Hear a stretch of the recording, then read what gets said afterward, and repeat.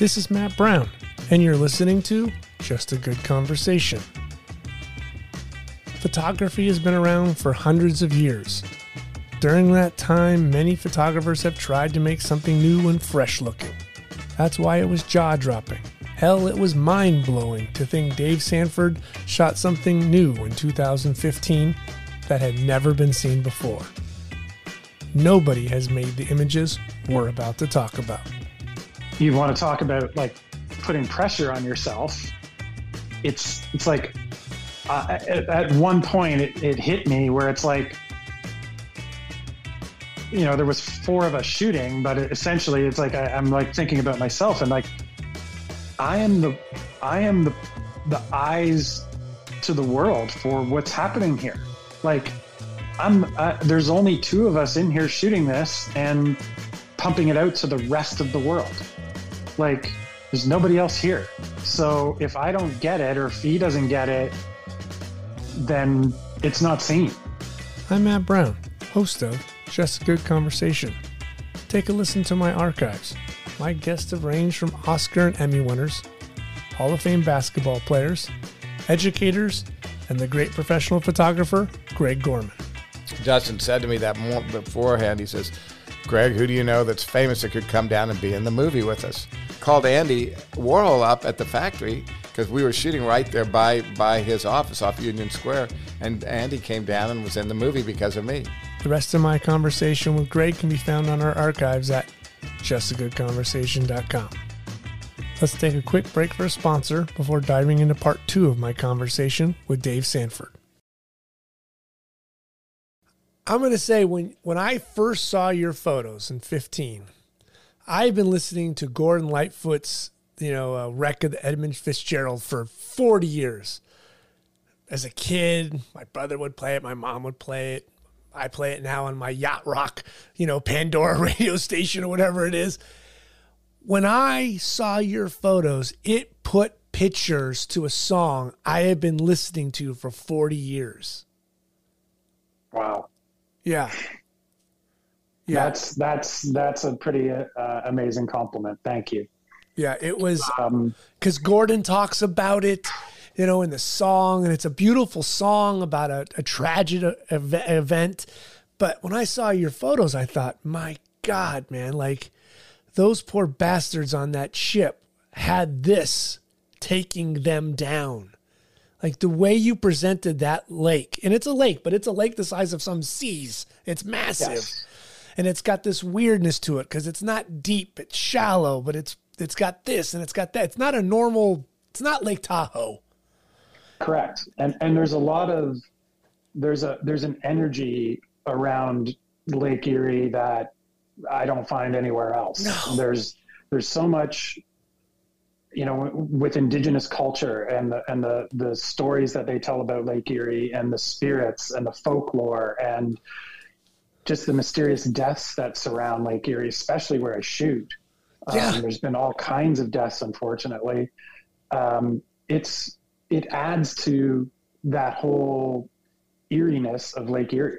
Yeah. The mystery and when I see this unfolding in front of me too, I often think about the men on the Edmund Fitzgerald. And that night, I was only a little kid then when that happened, but it's something I've grown up with, and I always remember and think about at that time of the year, and I can't fathom what they went through. And especially too, like I'm witnessing this during daylight hours. Right. When this happened to them, it was under the darkness of night in the middle of Lake Superior. So, when you can't see what's coming at you, it's almost scarier in a way. Right. It was a monster. It really was, something they could not see until it was upon them. Yeah. So it's, so to hear you, to make a comment like that, that's pretty special. Because and I've heard similar things, it's hundreds, maybe thousands of comments that tie in the story of the wreck of the Edmund Fitzgerald, like with all kinds of people on social media that have said things of a similar nature. And to me, it's quite the compliment. And there's been a number of publications that when they talk about the history of what happened with the Edmund Fitzgerald, they've reached out to me and used my photos, because until I took these, and this is what I've discovered on my own through my own research, I think over the years, and so many other reporters doing research on this, nobody shot waves like this before until I did. So that was part of the whole viral aspect to it, is that nobody did this. Nobody attempted it in a way in which I did. And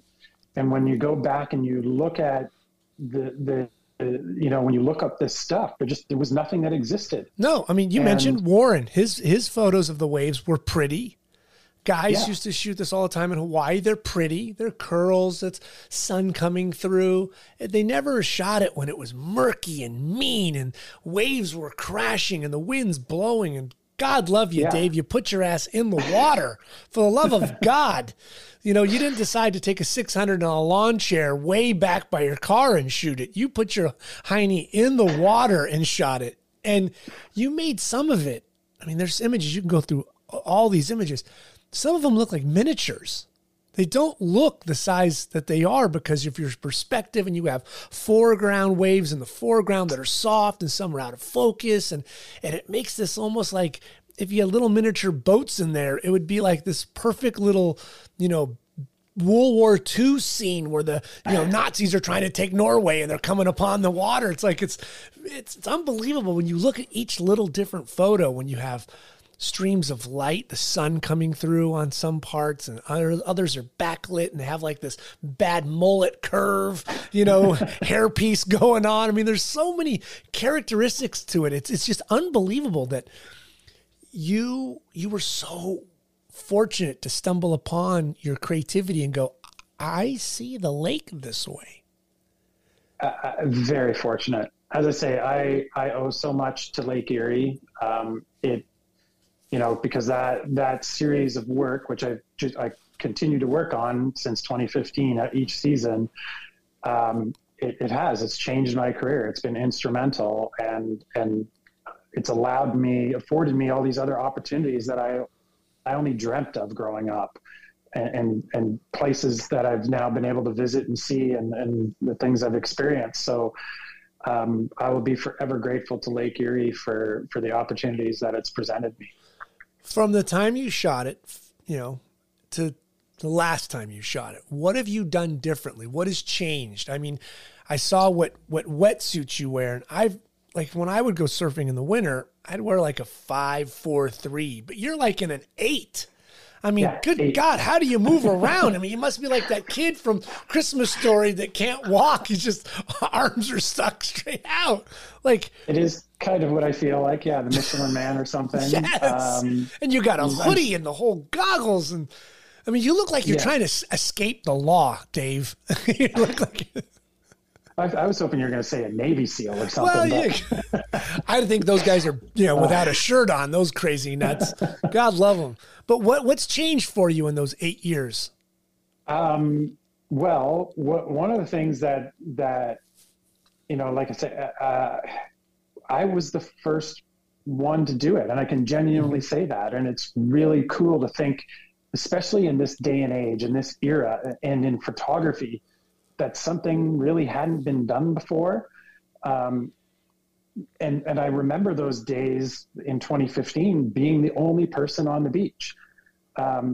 Nobody else was around. Like people have always driven up to that beach. There's a little a traffic circle where you can drive up, and you're only 150 feet or so from the water's edge, and people will drive up and stop, and they sit there for a few minutes and they watch it from the comfort of their car, and then they move on. Bye.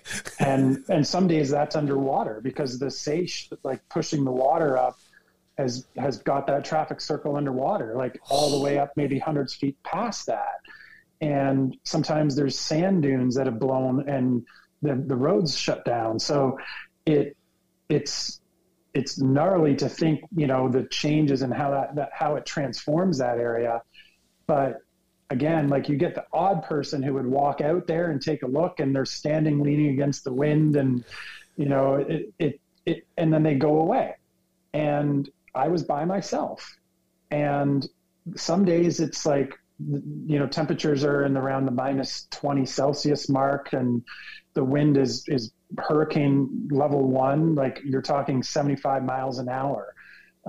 Kilometers wise, I think the peak was like 109 or 111 or something like that I've seen there. And I've seen that several times. So it's really gnarly, and you're getting sandblasted. Like, I've had to get 2 cameras repaired. I've had to get lenses repaired from sand damage. Yeah, that front element.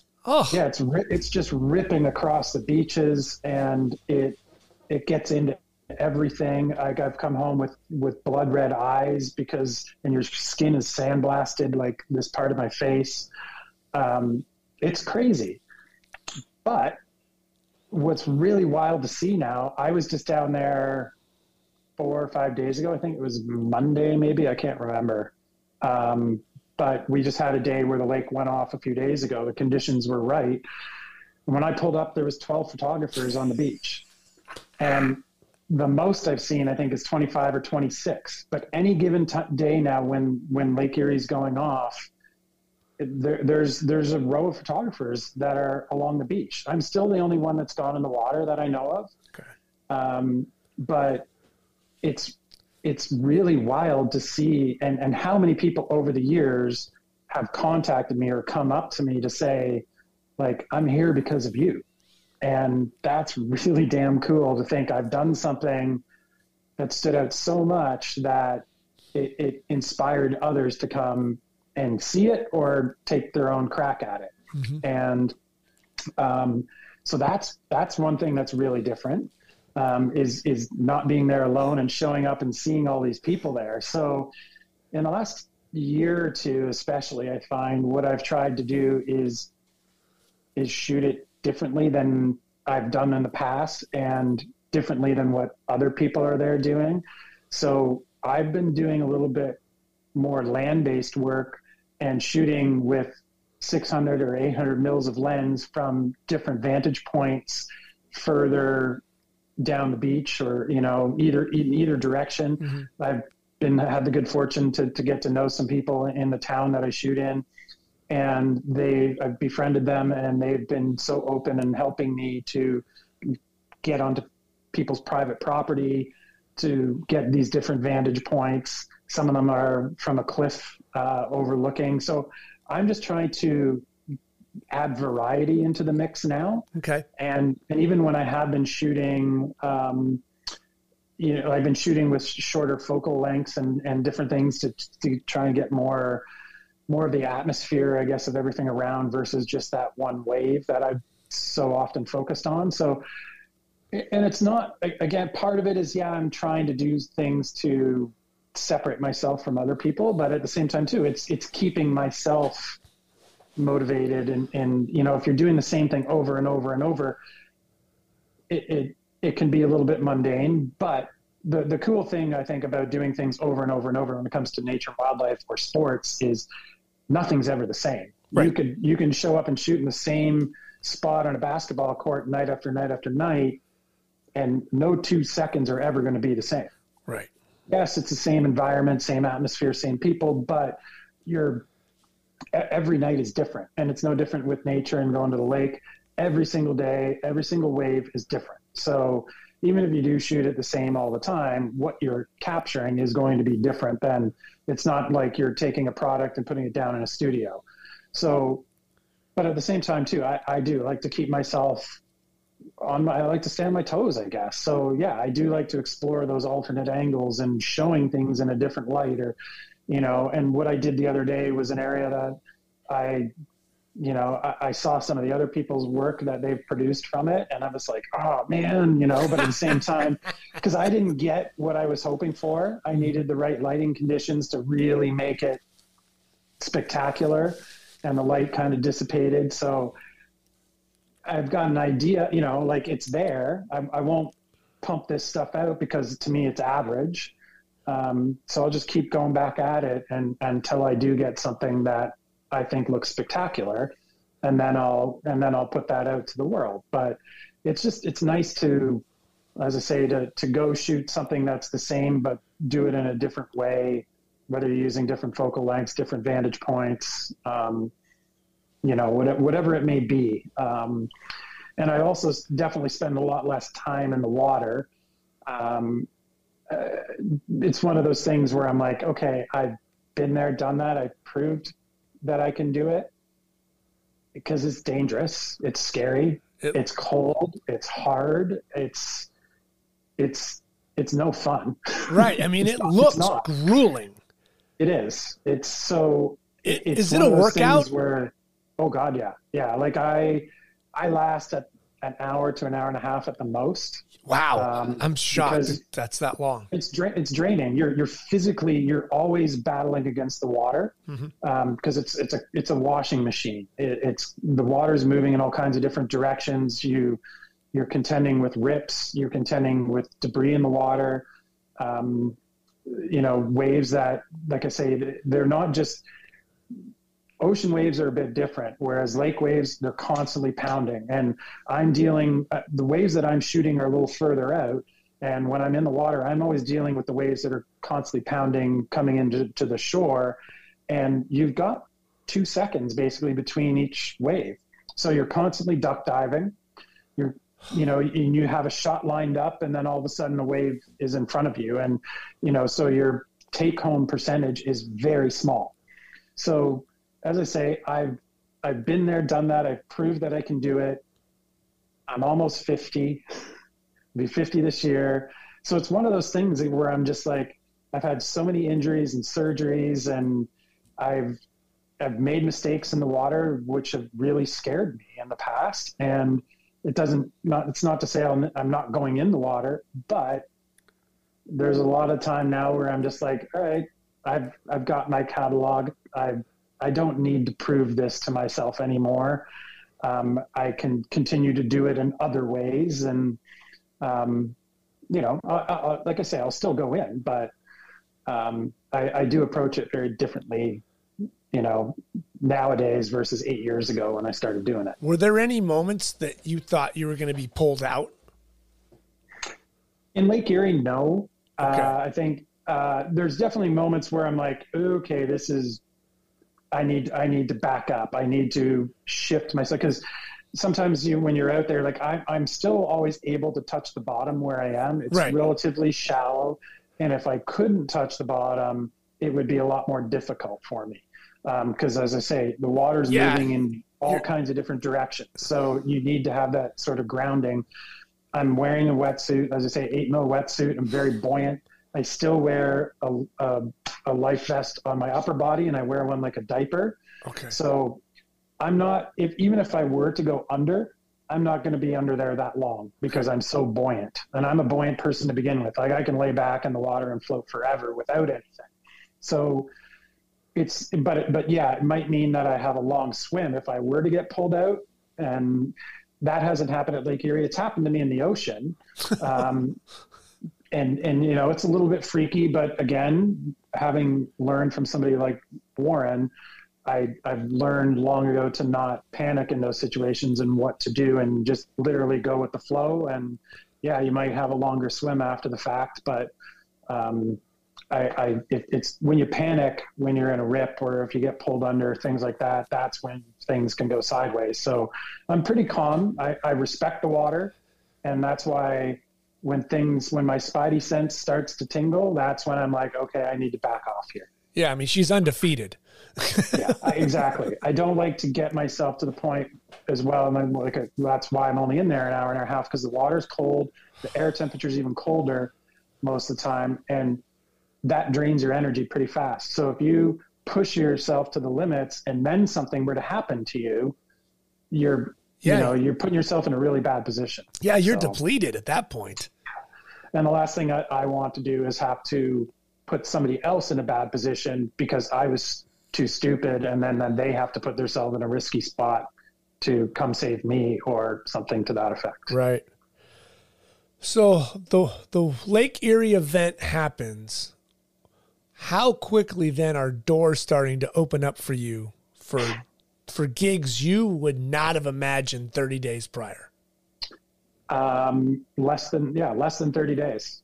I'll never forget December 23rd, 2015. And I was visiting my parents and my phone rang, and it was a gentleman from an expedition company that unfortunately doesn't exist anymore. But he called me up and he was like, we saw a clip of you on one of the national news networks. And basically it was how it kind of went was, if you're crazy enough to do that, I want you working for me. And he owned an expedition company that toured the polar regions. And I was asked to go to Antarctica 3 weeks later. And like I say, unfortunately, I couldn't do that. Right. And it took me 4 more years before I got to Antarctica because hockey kept, it was Damn a roadblock. sport. Every time that, like, because Antarctica isn't somewhere where you're going for a week. Right. So it was, a month minimum up to like 2 months type thing at a time. So my commitments to the NHL just kind of kept getting in the way of that. And it wasn't until 2019 that things were able to work out. And I've been fortunate to go to Antarctica twice, but yeah, that all happened. I posted, I believe it was December 4th of 2015. I posted that article to Board Panda. And as I say, December 23rd, I was asked to go to Antarctica. Jesus. So things started to change like almost overnight. But as I say, it was 40 years of work. Yeah, right. Behind it. You were not out of the university walking down downtown Toronto, and someone said, "Hey, young lad, you want to come to Antarctica?" No. Exactly. Jesus. Okay, so were you then saying, okay, I'm committing more time outside, I'm going to shoot more this animal, and opportunities now are just flying at you? Yeah, back in 2015 was when I started to realize, like, okay, yes, I can make a real go at a career in nature and wildlife photography. If I set my heart to it, if I work hard at it, and I'm already a door had opened. So I'm like, I'm just going to keep pushing through this door. And so, yeah, I did. As I say, I had the conversation with the NHL, worked out a working solution for both of us, and started to devote more time into my nature and wildlife photography. So not just time outdoors in the field with the camera, but I got back to my roots as a kid, where I started to read a lot more and watch more documentaries. And I started to make, more inroads in that nature and wildlife photography community, be it with other photographers or scientists, researchers, volunteers, wherever I could gain knowledge on the subjects that I wanted to shoot. I approach my wildlife no differently than I do my sports, where it's like, I'd like to be a student of the game, and there's a few animals over my career, I guess, that I've always focused on, that I guess because they've been my favorite since I was a little kid. So I just dove into learning more about them, so that when I'm in the field, I'm better prepared. Okay. I wanted to, I've always been a student of wildlife, but I had to bump it up another level. Yeah, that next real level of understanding their habitats and their tendencies, not just like they're cute and fuzzy. Yeah, exactly. You as a wildlife photographer, you can go out into the field and waste a whole lot of time and come home with nothing.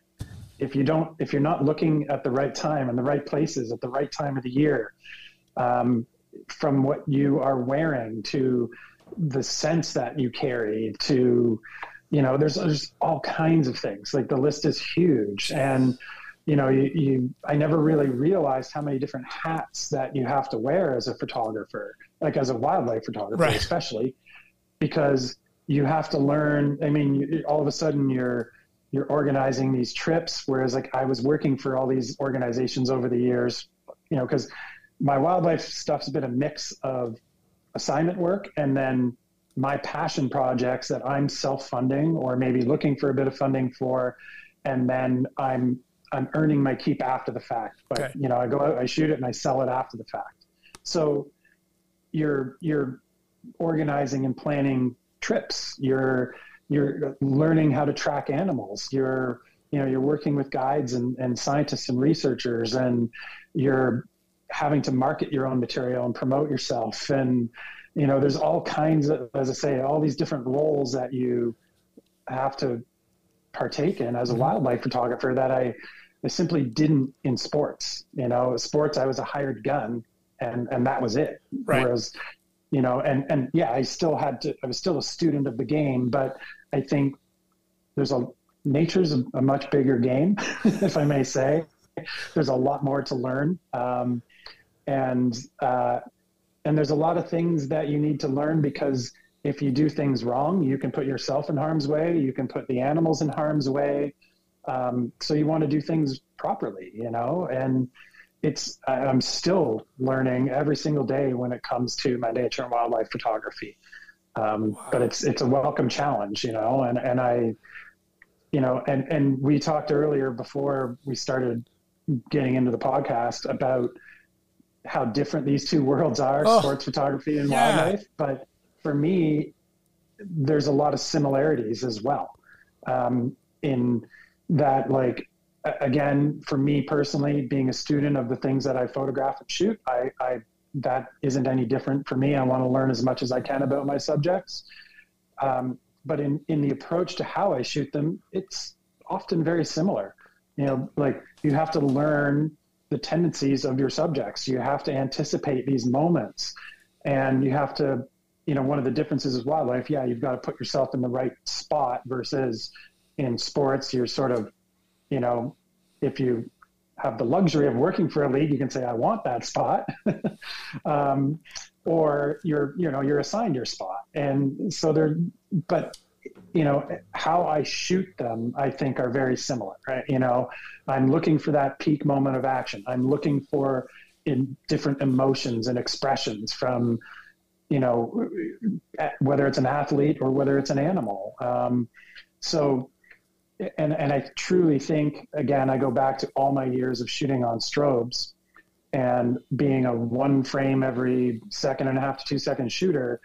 It forces you to be a better photographer. And that has served me well in my nature and wildlife side of things as well.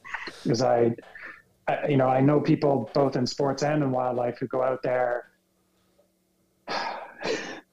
I did the outdoor game in Carolina back in February, and one of, the newer photographer had, I can't even remember what it was. My gosh, I think it was somewhere in the neighborhood of 50,000 images. I shot over the whole entire weekend. I think I shot maybe like 1,500 to 2,000 collectively. That's practices, games, ambience, pregame, all that stuff, oh my God. I shoot my average hockey game. I think I shoot like 300 to 350 photos. And that's my approach in the field as well. When I'm out there, I don't want to be shooting 20 frames a second and have all this crap that I've got to sift through when I get back and sitting on my computer. Right. I always prided myself on getting the moment. And while I have a camera that's capable of 20 frames a second, I have it capped at 7 or 8 frames a second, I think. And I still don't shoot that way. I'm still very, don't get me wrong. If I'm going to witness an owl coming down to attack a rabbit or catch a vole or a bird in the air, or if I'm shooting 2 bears that are sparring, yes, I'm going to be shooting multiple frames. Right. But I think shooting as a single frame shooter has really better prepared me for, anticipating my moments with my subjects. And a lot of wildlife is action, just like sports, right. So I do approach them in a very similar manner, I think. Do you treat, like, if you're shooting a polar bear or a deer, do you shoot it like you're shooting a portrait, like it's an actual subject for you? Yeah, I do, for sure. Again, depends on where they're situated, where I'm situated from them, the lens that I'm using at the time, all that stuff. But when those opportunities arise, yeah, like I say, there's so much People don't give animals enough credit. They're much more similar to us than most people think. And especially mammals, they think, they feel, they have emotion. And that's what I'm trying to show. And often those portrait opportunities that come up, you can show that. You can, when you can fill a frame with a deer's head and or a bear's face and allow people sort of that, like the eyes are the window to the soul. Mm-hmm. And this allows me to make that connection for somebody who otherwise may not get to see that. Like my sister, for example, she's unfortunate with her health that she'll never be in these situations where she can go to the Arctic and stare at a polar bear face to face like I can. Right. So not just her, but there's millions of people just like her. And that's part of my motivation, is that I want to be able to share these things with you. I want you to feel the same things that I get to feel when I'm in the field. So I'm going to do my damnedest to make you feel that. And if that's a portrait, or whether it's a loving, tender moment with a mom and her fawn, or a bear and its cub, or something like that, I want people to feel and recognize the beauty in nature, so that maybe they feel a little more attached to it, and they'll want to do a little bit more to be better in their life for nature. So, yeah, I definitely like to take advantage and again, mix it up. It's no different than, I think, when we're shooting sports. Yeah, everybody wants that great action shot of the, massive slam dunk of somebody's, kind of dunking over top of somebody. The peak moment of players sliding into home plate and the play at the plate. The net cam shot of a guy deking around the goalie at a peak moment. Everybody wants those. Those are the great, but it's when the guy's standing on the free throw line, or he's lining up in the line of scrimmage, or in the batter's box, or lining up for a face-off, and you have those opportunities to get those portraits that aren't in studio, that show the emotion on the athlete's face, and the literally blood, sweat, and tears. Sometimes they're so impactful, and it's no different in nature. I want the deer jumping over the log, or I want the osprey screaming down into the water and grabbing the fish. And I want all that stuff. I want the bear sparring, but I also want those intimate moments. Yes. That, like I say, that are more of the window into the soul type moments that help really hook people and captivate them and get them to see them maybe as a more of an equal, mm-hmm. and not as a scary beast or a, adversary in the woods, right? Yeah, exactly. Yeah. When I was looking at your website, there are some images in here. Walk me through it. Like shoreline lunch. Is that a remote shot? That's the two grizzly bears eating that beautiful salmon. Yep. So when you're setting that up, what's your process to, knowing that this is where they're going to bring lunch to on the beach, and I'm going to set up some kind of in a log, or where are you putting your camera so they don't decide that it's a toy? It's almost impossible around bears to put a camera somewhere where they're not going to think it's a toy. Even underwater, they'll find it. Bears are very curious. They've got an amazing sense of smell, and that's and they know it may be a forest or the tundra or whatever to you, but that's their home. Right. And it's like, if you walked into your home and you notice something is different, you're going to notice it right away. And so bears are very curious that way. So it's almost impossible to put a camera where they're not going to notice it or see it, or, and some bears are more inquisitive than others, and others are a little bit more afraid. They're all different. They're just like people. We're all different. Everyone has a different personality. So when it comes to a situation like that, that was the sort of the main goal of that trip, was capturing, remote imagery versus camera in hand. Okay. I was working with another photographer friend of mine, Graham Purdy, and my friend Drew Hamilton, who's an amazing bear guide. And so it all started with Graham saying, "Hey, let's do this bear trip. You and I think similar. We both will want to achieve something like this. Let's do a trip focused around, using our remotes." And with the knowledge of Drew, and I think that's a huge thing in the wildlife world as well, working with knowledgeable and ethical and local guides. Okay.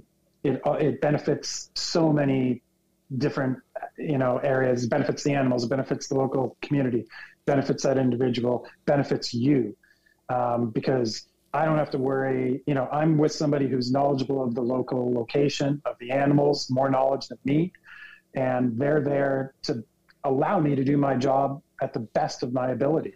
So it starts with stuff like that, and then when you're out there, it's like, okay, Drew is very familiar with this area, so he's like, yeah, the bears will come down this shoreline, but we go out there and we still observe and you watch them. And we're still shooting with cameras in hand as well. Sure. But yeah, it's about going out, observing, working with somebody who's already got prior knowledge, picking your location, setting things up at a time when when the bears aren't around type thing, or they're preoccupied somewhere else, and then patiently waiting. And that, and there's a lot of patient waiting when it comes to wildlife. Yeah. And I mean, as thrilled as I was to have that experience in Alaska, we did like a full week where we flew in on a float plane, got dropped off, and we've got our camp. We set up, and 10 days or a week later, they come pick us up, and that's it. Like we're out there in the tundra with the bears. Wow. So you're fully immersed in it, and I still came home. Again, it's like I hate this about being a photographer. I think it's a disease we all have. I came home with brilliant imagery. I know that I did, but at the same time, I didn't come home with what I had fully envisioned with the remotes. It's like, if only the bear had been, a foot to the left or a foot to the right, or if this blade of grass wasn't in the way, or if the bear's eyes were opened, or the light, or the time of the day, or whatever it may be, or a bear comes up and it's like, oh, what's this? And it paws at it and move things. And then 2 seconds later was the moment that you were hoping for. There's all kinds of factors that come into play that you have no control over. And I'm really happy with what I came away with, but it has left me wanting more. Right. And I will go back and continue to try and improve on what I've done and learn from my mistakes, and, hopefully do it better the next time. What about the playful fox? Another remote shot? No, that was me laying down, trying to think of images off the top of my titles and everything. No, that was me laying down on my stomach in the forest. So these foxes, this family of foxes, this was up by our cottage, and I have a friend of mine who the fox's den is close to her property. She basically lives in the middle of nowhere. Okay. And has a very, that's on her property. It's a very forested, natural, she doesn't, it's just natural forest. And earlier that year, this family of foxes sadly got the disease of mange, which affects a lot of foxes, especially in urban areas. And it's horrible. Their fur gets crusted and their eyes get crusted over, and it's like a parasite that lives within them, and it drains everything that doesn't matter what they eat or take in, that parasite takes it all, and eventually the fox will die, and it can be passed on to other foxes. So she worked with a local vet in medicating this family of foxes that lives near her. And so she essentially saved this family of foxes. And this was a number of months later when you can see this fox's tail there. It's a little thin. It's not as nice and bushy and everything. And because she was, these foxes are on her property and how you're going to get a wild fox medication. Well, you've got to put it in some food for them. So the foxes were somewhat habituated to her and her girls from doing that earlier in the year. So they're not afraid of humans. Foxes have a very natural curiosity. So I learned many years ago from being in the field and working with other photographers, the lower you go, the more likely you are going to have a good encounter with a fox. So that's whatever I do. Whenever I'm in the field, when I'm around foxes, if I have the opportunity to get on my belly, that's what I do. I'll lay on my belly. So yes, these foxes were somewhat habituated to people. So it made it a little bit easier. But I've also been up in the Arctic and had the exact same experience, laying on my stomach, and foxes will come up within a few feet of you. So they come up, they sniff, they kind of, that sly look where they're like, are you okay or are you not? And they're very jumpy, and it can, lend itself to some very interesting looks with a short lens. Do you remember what you shot that with? The 16-35. You shot that with a 16-35? Yeah. Holy crap. It looks fantastic. Yeah, only within like 5 or 6 feet type thing. Yeah. Wow. So what kind of post-production work is on there? So I go, because I'm like, I laugh at my post-production work or skills or whatever. I don't know how to, so I have a folder that I keep on my phone, and it's called, I want to make images that look like this.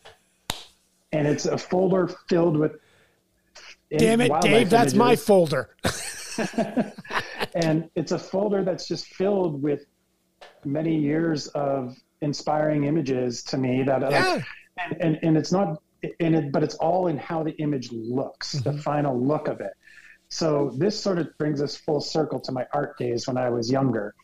And I started to discover this with my Lake Erie stuff when I started to work on that, because I was like, I want this to look like how I envisioned it in the field. So I started to really do a lot of burning and dodging. Okay. And to the point where I'm like, my Lake Erie stuff back in 2015, like I'm working like 3.5 hours on a photo, because I'm zooming into like 200% and I'm going over every little detail, whether I want to make it darker or lighter, and zooming out and going back in and just trying to manipulate the light that is there with the skills that I essentially learned in a darkroom back in the day. But now this, the computer being our modern day darkroom. So that's sort of evolved over time to, with my wildlife stuff, to be like, okay, I want to, I guess it's more of an artistic looking image. You know what I mean? Like it's kind of painterly, and I love it. It's beautiful. Thank you. So I laugh because I'm like, I don't have a special technique or way of how I work on my images. I have the basics in Photoshop of like each, that get applied to each image. Right. But a lot of it for me is I'm self-taught when it comes to Photoshop, and a lot of it is sitting there and just trying shit, playing with sliders and using filters, but I'll apply a mask and then I'll apply a filter, but I never ever use a filter that like just apply it and there it is. It's like I apply a filter because I'm like, I like the way it makes the grass look. So and then I might tone that down a little bit to where I like, and then I'll mask out the animal or the background or whatever. I've taken 4 courses now with different photographers just on post-processing. And because there was elements from each person where I'm like, I love that. But I didn't want to just be like, okay, I want to be a carbon copy of all these images in my folder and all these photographers. So I took all these different courses, and I've kind of taken little elements from each person and I've thrown them into a blender with my own knowledge. And it's sort of like, that's how I get the looks that I do. It's by applying all these little things from each person. And as I say, I really have enjoyed, I guess I'm going to say, stretching the limits of my nature and wildlife photography. I don't like to move pixels. I want to keep it as true to, the raw image as I can, as far as that's concerned. Right. So I will just manipulate light and dark, dodging, burning. I will play with different tones and color and shift like that. But I, as far as like moving objects or like things like that, I'm like, no, that's not me until very recently. And now what I do is, for example, like say I have an image with a deer, mm-hmm. and I've got a really distracting branch that the light is hitting, and it's a real bad highlight, and it has nothing to do with the image. Right. So what I've done in this, it's been a struggle because I've come from, the sports world, especially, where it's like you have to have your editorial integrity, and that image has to be, you can't move pixels, you can't add things, you can't take things away. So what I will do is I'll work on an image without moving any pixels. But if it has a minor distraction in it, like I say, like a branch or a real bad highlight or something like that, well, then I will save that file, and there's my editorial file. So if a magazine or an editorial or somebody contacts me, or a competition, that's good for that. Most of what I do with my nature and wildlife stuff is going on somebody's wall. Right. It's an art piece. So that's where I've finally come around in recent years, over the last 6-7 years, where I'm like, yeah, I'm going to remove that distraction. I'm going to take that branch out because it doesn't have any real impact on the final image. Mm-hmm. And somebody is more likely to put that on their wall versus something where I'm like, there's an ugly distraction there. So I've evolved in my photography that way. When it comes to, like I say, I keep my editorial files and everything, and that's for magazine, publication, competition, whatever it may be. But my pieces that I'm going to put out there as an art piece that are going into a gallery or going up on somebody's wall or whatever, I don't take issue now with removing those minor distractions. And actually, too, earlier today, I was working on my very first composite image. I've got a photo I shot last spring of a doe and her fawn. The fawn was born like hours earlier. It was born that morning. And they're walking down this row of trees, walking away from me in this tall grass. And the mother was probably about 20 feet ahead of the fawn. Okay. So in the first frame that I shot, like my focus, and I'm shooting at like 5'6" or 6'3" or whatever. So 20 feet, I've got a shallow depth of field. That little fawn was not in focus. So the mother paused and turned and looked back, and I took a frame. And then like a half second later, the fawn did the exact same thing, turned around and looked over its right shoulder as well. So there's no way that wildlife things happen fast or whatever. There was no way that I'm going to adjust my exposure to compensate and get 20 feet of depth in there. So the only way that I could do that was I shot the mom. Next frame, I changed my focal point to the fawn, and I shot the fawn. And for a year, I shot it last spring. For a year, I've been sitting on this. And today was the first day where I'm like, yeah, I'm going to make my first composite image. And I put them together, and I'm still working on it. But I don't have... if this was me 10 years ago, I would like, no, I can't do that. I get it, but I can't do that. Right. I've changed, I've evolved, and I'm like, yeah, I can. But I'm also not going to put it out there and be like, this is my photo. Mm-hmm. It will come with a caption that is like, this is a composite image, and I'll basically explain what I just did. Sure. And I do find that it's much more accepting in our world today. Oh, yes. Like that's the only way I would have been able to get that and create that. And they're my photos. There's 2 of them. They just are being sandwiched together so I could envision it the way that I did when I was in the field. Yeah. And So I've enjoyed, and another image recently I just worked on is I shot a great horned owl. I shot it at like 11:30 in the morning on a sunny autumn day, and it's under the canopy of a tree and everything. But again, with having learned different techniques in Photoshop and studying what other people have done and taking these courses, I've now got to a place where I'm like, I can finally work on this image and create what I've envisioned. And that was an owl at night, essentially. Interesting. So I, without moving a single pixel, have now produced an image of a great horned owl that looks like it's under the cover of night, and really dark blacks and blues, and the way the light's hitting it and everything looks almost like moonlight coming in on it. And there are those people that exist out there that'll be like, well, that's fake. Okay, maybe it is. It wasn't an owl shot at night. It was shot in the midday, essentially. Mm-hmm. But what I love about it, and why I say it's sort of come full circle for me, is when I was younger, I drew and I sketched and I painted before I got into photography. And I love that. And what I've found in the last 6 or 7 years is I really enjoy my time working on the images in post-production and really making them come to life the way that I've envisioned. And especially if I can do it, as I say, without moving a pixel.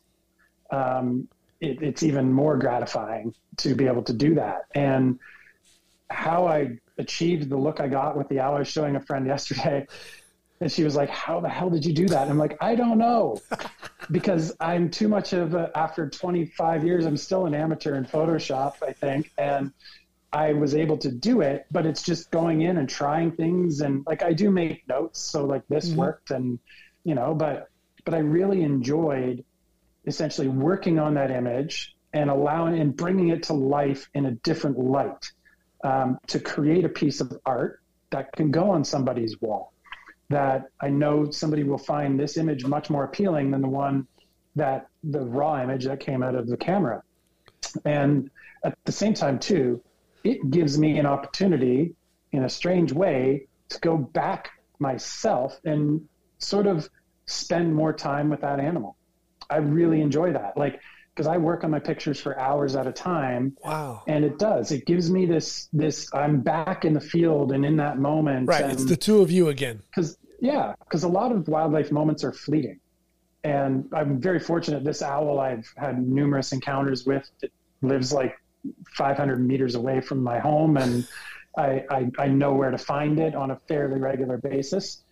And just like our cats and dogs, they recognize us. Well, over time, this owl has learned to recognize me, so I can be in a closer proximity than the average person. Wow! That took months and months and months. And what's really, like I say, does he pose for you, kind of like a model? Like, hey, Dave, how are you? I wish it was quite. Get like my that, good side. Honestly, this owl I've been out there and not seen the owl, and then all of a sudden, boom, 20 feet in front of me, the owl will come and land in the tree. That's happened 6 or 7 times now. So that's pretty special to me. Wow, you guys have the synergy going on. Yeah, and I love being able to be in the field with an animal, with wildlife, and leave it on my own accord. Sort of like, you know what I mean? Like, I didn't flush that animal out. I didn't scare that animal. I let it be, and like, all right, have a good night of hunting, and I'm going to go home and do my thing, and you do your thing. And that's a pretty special thing to me, that if you can, I guess, develop enough respect from an animal, and that takes time from, again, working in the field with the same animals. It's no different than the deer that I work with. 3 years ago, I started working with a herd of deer that, in the beginning, it's like I didn't even see them. I'd hear them and they'd be gone. And now I feel like I'm a part of their herd, like, because it's how I conduct myself in the field.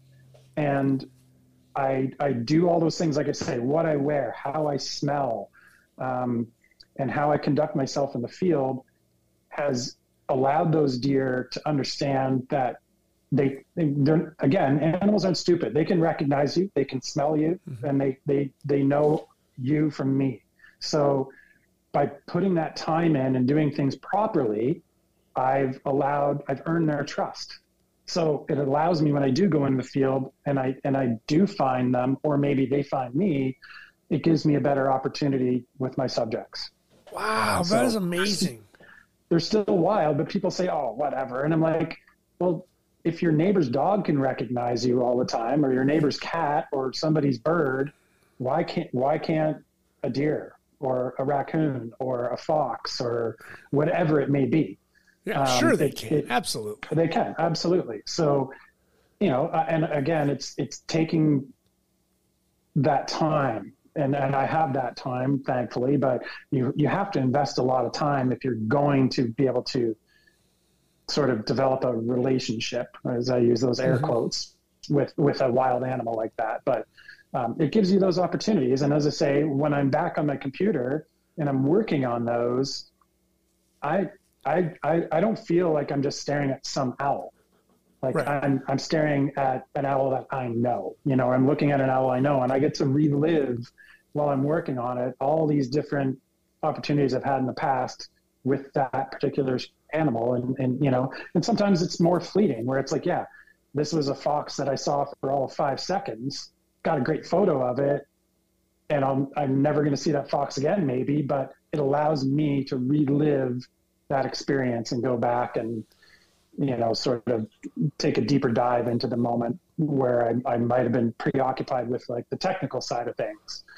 And I can sort of see it in a different light after the fact. So, but I've really enjoyed the evolution of my nature and wildlife photography to the point where I'm like, again, like I say, I go back to my art days where I'm like, yeah, I feel more creative freedom now. And the fact that like I've learned these skills both with my camera, so in the field, so I'm setting myself up to be able to do what I want in post after.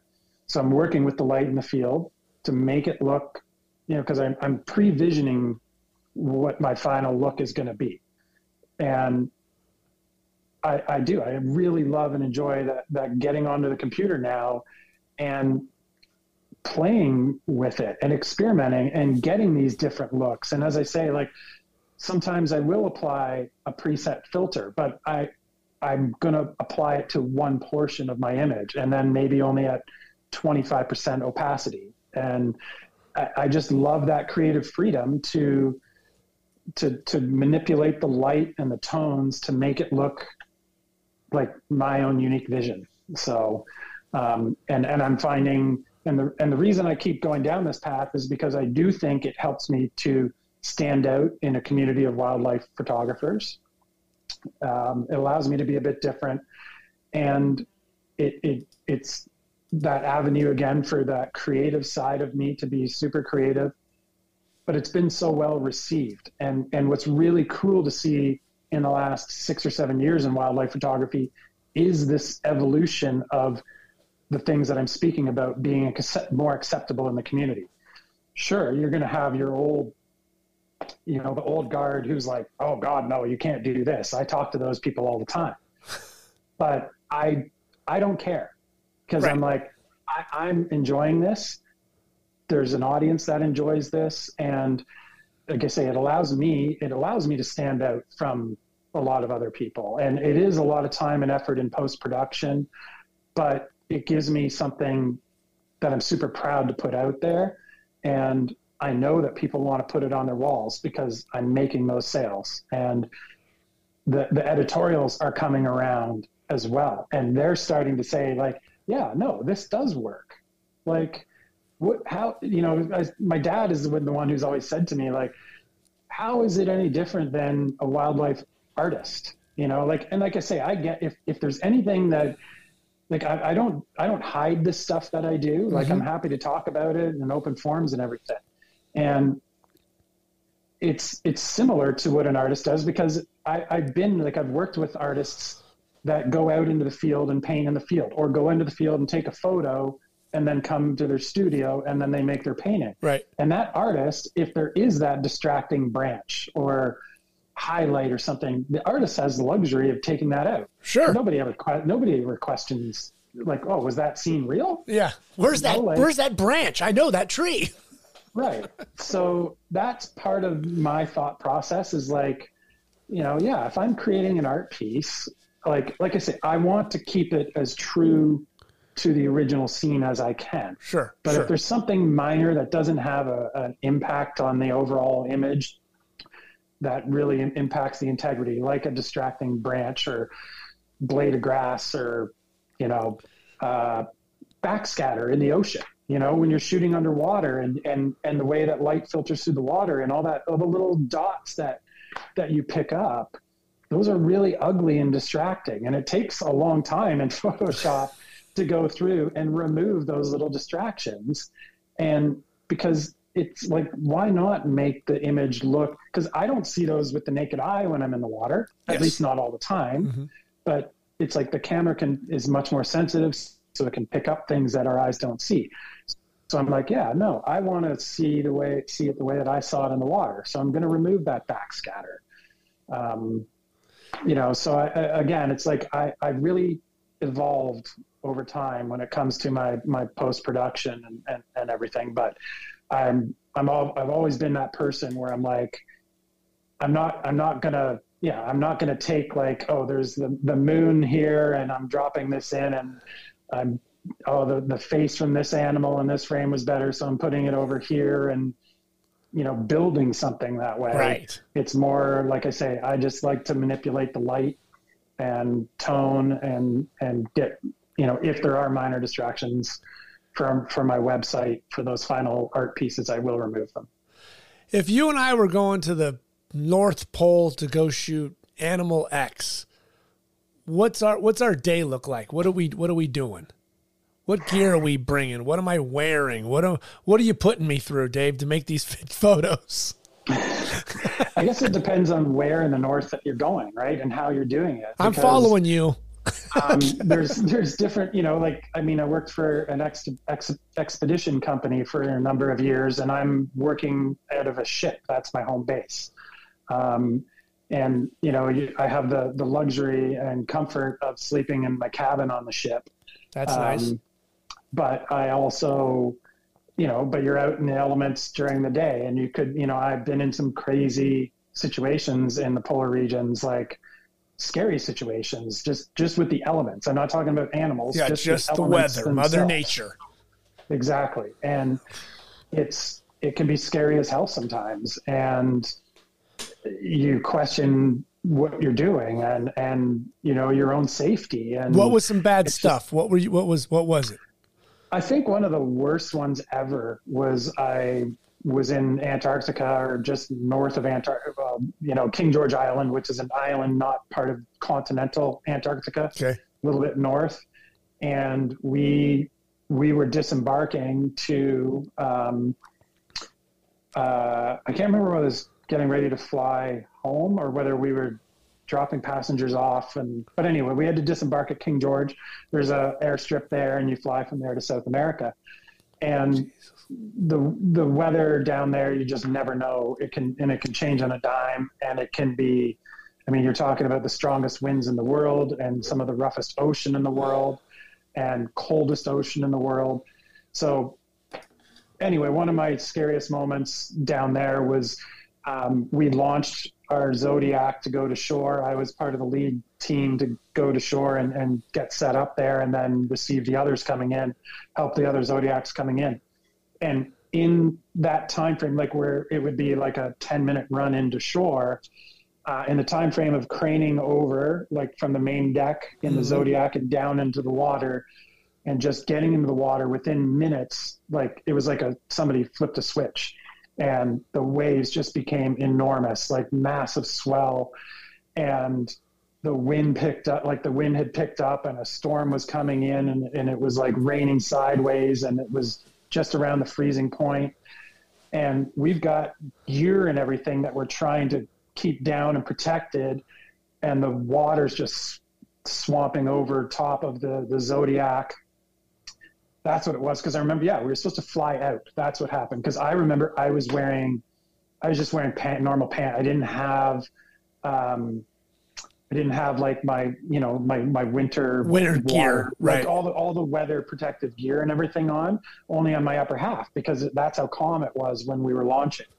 And then everything happened. So I was freezing, and we thought we were going to flip, because as we're coming into that shore, there was a shore break, and we're like, oh my God, like this is going to end in disaster. Like, and it was too rough to be able to go back to the ship and crane up on the ship. Oh, so you're stuck. We were in limbo. Like we have no choice but to time it. And that's where you need an experienced ocean going Zodiac driver who knows their shit, because otherwise that could have ended up disastrous for all of us. Right. There was 4 of us on there, but and then getting to shore and having nowhere to go and no protection, and me being freezing cold.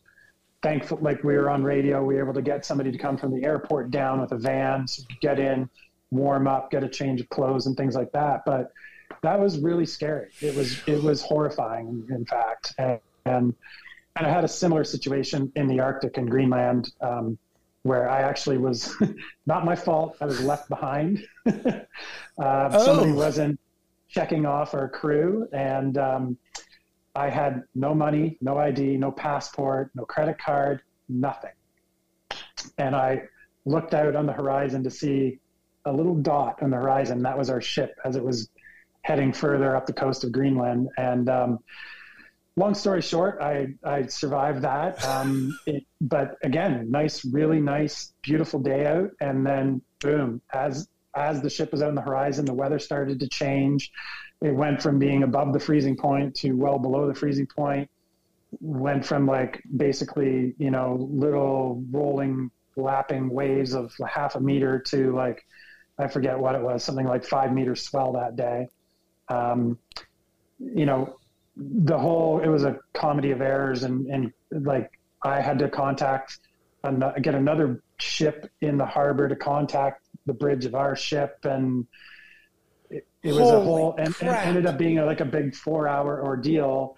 And that ride from shore all the way back out to where the ship was, because the ship couldn't come in anymore due to low tide and the conditions. It was like an 1.5-hour ride out, where I wasn't prepared with what I was wearing.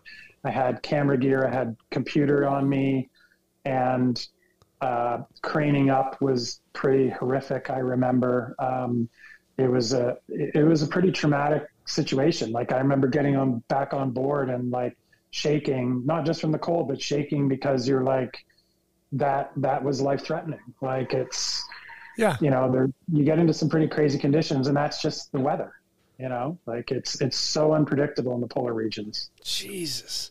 So anyway, yeah. What do I need? What boots do I need? What socks? What hats? What am I wearing? Now you've got me terrified, and I'm a religious freak because I'm praying to God I don't drown the water. It's all, like I say, there's all these other elements where I always say you dress for success. So yeah, like it's all about layers and like having dry footwear and extra gloves, and like keeping dry in the polar regions is key. You gotta stay dry. And I like other areas I've gone to, I've stayed in cabins, and I've always had that luxury of somewhere warm and dry to go. The thing I want to do probably second most in this world, aside from polar bear denning when the mums emerge with their cubs, I haven't done that yet. That tops my list of anything and everything I want to do. If we know any millionaires that want to fund that, hi. Anyway, second on that list is shooting up in the Arctic during the spring months, like coming up now, and doing it from camping out on the sea ice, like going to the floe edge where ice meets the open ocean, and experiencing the Arctic that way. And that's something I've yet to do. And it's something that I dream of doing, and I hope that I have the opportunity to do one day. But again, you're talking about it's dealing with the Arctic and its elements in a whole other extreme level. Knowing the people that I know that have done that, again, keeping dry is key, because you have nowhere to, you're camping in a tent on sea ice. on, like, underneath you is frozen ocean. Below that is open ocean, so there's that, the extremes, the darkness, the cold temperatures, because you can't escape it. You have a tent that might be where you keep some stuff warm and everything. And yes, you're in your sleeping bag at night and all that. But again, like, just talking to a friend of mine a couple of days ago about boots, and having boots that you can remove a liner when you do that, because if, my boots, I don't have a removable liner. They're good to -50, but if you're camping on sea ice for 2 weeks and you're sweating in your boots, that moisture is a killer. Right. So those are little things that you have to take into consideration and are a factor. And, again, with your layers and how well you dress, you need to be warm enough, but you can't be sweating. So you find yourself, in a situation where that sweat gets into your clothing and it gets wet and damp, and you become chilled. And so there's different ways to approach the Arctic. Like, there's communities that you have places where you could stay and go from there. How most people see the Arctic is how I've seen it mostly, and that's by being on an expedition ship and then doing little day trips here and there. So where you're doing landings and going onto land, or taking the Zodiac out and having adventures around the sea ice and on the water. So it really varies in how you can see the Arctic. And that really does depend on, what type of gear you're going to be bringing and using and wearing, and how you're going to function. Jesus. I mean, it's just unbelievable. Like, what goes, from some of these photos that you've made and what you want to do. It's like, you think about it and you go, oh my God, that is so much work before you even get a picture taken. My God, the things you got to wear and get to. Yeah. And then the protection of the gear, and God forbid nothing can fail on you. Things start to freeze. Exactly. Then you've got, when you're dealing with the cold elements, I mean, and batteries and things freezing. And where are you charging batteries in the middle of nowhere? Well, I haven't had the experience, like I say, of being in the Arctic in the winter or spring. But like, the people I know that do, yes, there's a small generator that they'll use so they can do things like charge a camera. Okay? Yeah. Minor things like that. You're not plugging in your space heater and, the camera batteries are the most important thing. Like, if you have no camera, you have nothing. Exactly. And, dealing with frostbite or, the potential of frostbite, things like that. There are all kinds of factors, as you say, that come into play. And even if you are working for somebody, the cost of getting to the Arctic is astronomical. It's not cheap. It's like Mount Everest cost, right? Yeah. Like to do anything in the polar regions is very expensive. Right. To like operate 6 figures. Cost of fuel. Well, not maybe for a big outfit or something, but for an individual, like if you want to go to the Arctic, you're probably looking at a minimum of about $5,000 to $6,000 if you wanted to do the Arctic for a week, in the most affordable way that you can. Oftentimes it might be $10,000 to $20,000 and even more for Antarctica. So that's how my wife's going to go. She's going to go the 20,000 route. There's no way she's going to go 5. With a nice warm cabin and you're exactly. So that, or she'll buy your prints and look at what you did and then never have to go. But it's all those things are a factor. And that's why sometimes when people are like, you talk about pricing of my work and what you sell it for and things like that. And, it's not like I just put it in the forefront, but that's why I do utilize social media and things like that to put it out there as to what you go through as a photographer to create these images. Not only your time invested, but like the money invested, not only in gear, but places maybe that you have to go. And then the grueling situations that you put yourself through in these extreme situations that are potentially life-threatening. Sure. They are.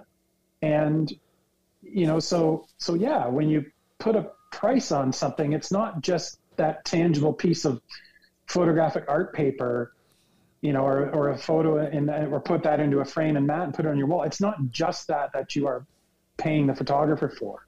You're paying them for years of knowledge and experience and expertise. And then, as I say, to travel to these places where you are putting yourself through these extreme conditions, working with some of the biggest predators in the world, be it above water or below water, and then the conditions of Mother Nature herself that she throws at you.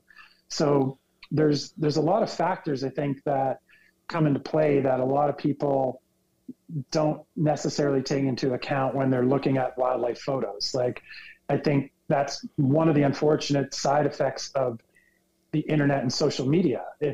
We're bombarded with that stuff on a daily basis. You can see it anywhere and everywhere now. Right. So people get a little desensitized to it, and they don't necessarily think about like what that photographer might have had to go through in order to get that shot. Mm-hmm. Because, as I say, there's a lot of extreme things that you put yourself through in order to create a photo.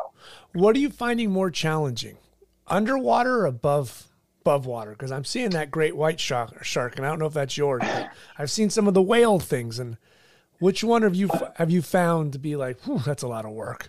Underwater or being in the water, shooting at the surface of the water, either of those are the most challenging for sure. It's, when you're getting underwater, you're throwing yourself into a whole world that is essentially foreign to us as humans. Mm-hmm. We don't have a natural way to breathe under there or anything like that. We don't have the maneuverability that marine mammals do. And you're trying to photograph marine mammals that have all those abilities and superpowers. And you're taking your camera and putting it into a water housing, which, yes, I can still function all the buttons and switches and bells and whistles that I need to, but it's a much different, it's bigger, it's bulkier, and, it's just the ergonomics of it are different. Then you're throwing a mask on most of the times or a snorkel or a regulator, and you've got fins on, and looking through a mask, looking through the back of a water housing into your camera's viewfinder. That's all. I mean, your field of view is so narrow, and you're trying to, like when I shoot, you're always, at least, I think most pros are shooting with two eyes open for the most part, and you're always trying to look out of especially doing wildlife and sports. I think you're always trying to use your peripheral vision to, know what's going on around you and be better prepared for what's happening in front of you. Yeah. So throw in going underwater and wearing a mask and shooting through a water housing, you're eliminating all that. So your sense of awareness and what's around you shrinks a lot more, and it just adds a whole other element of level of challenge to creating your imagery. Jesus. All right, let's talk about this, because when I saw that you guys were there, when you spent more than 2 months in Edmonton during the pandemic, when all hell's breaking loose and people have no idea how to photograph anything, where to go, you guys stay 6 feet apart, like the whole nuts of 2020. You raised your hand and decided to go into a bubble in Edmonton, of all places. Tell me about that. Like, what were you thinking, and how did it go? Well, I grew up an Edmonton Oilers fan, so a chance to see the Oilers win the cup on home ice, I wasn't going to pass it up. Obviously, yes, they didn't do that. But you're not just shooting Edmonton. You were shooting half of teams on the East, right? Didn't they split it up into two? Well, I was in the West, so I was doing the Western Conference, and then the East. Yeah, during conference finals, the East came into our bubble.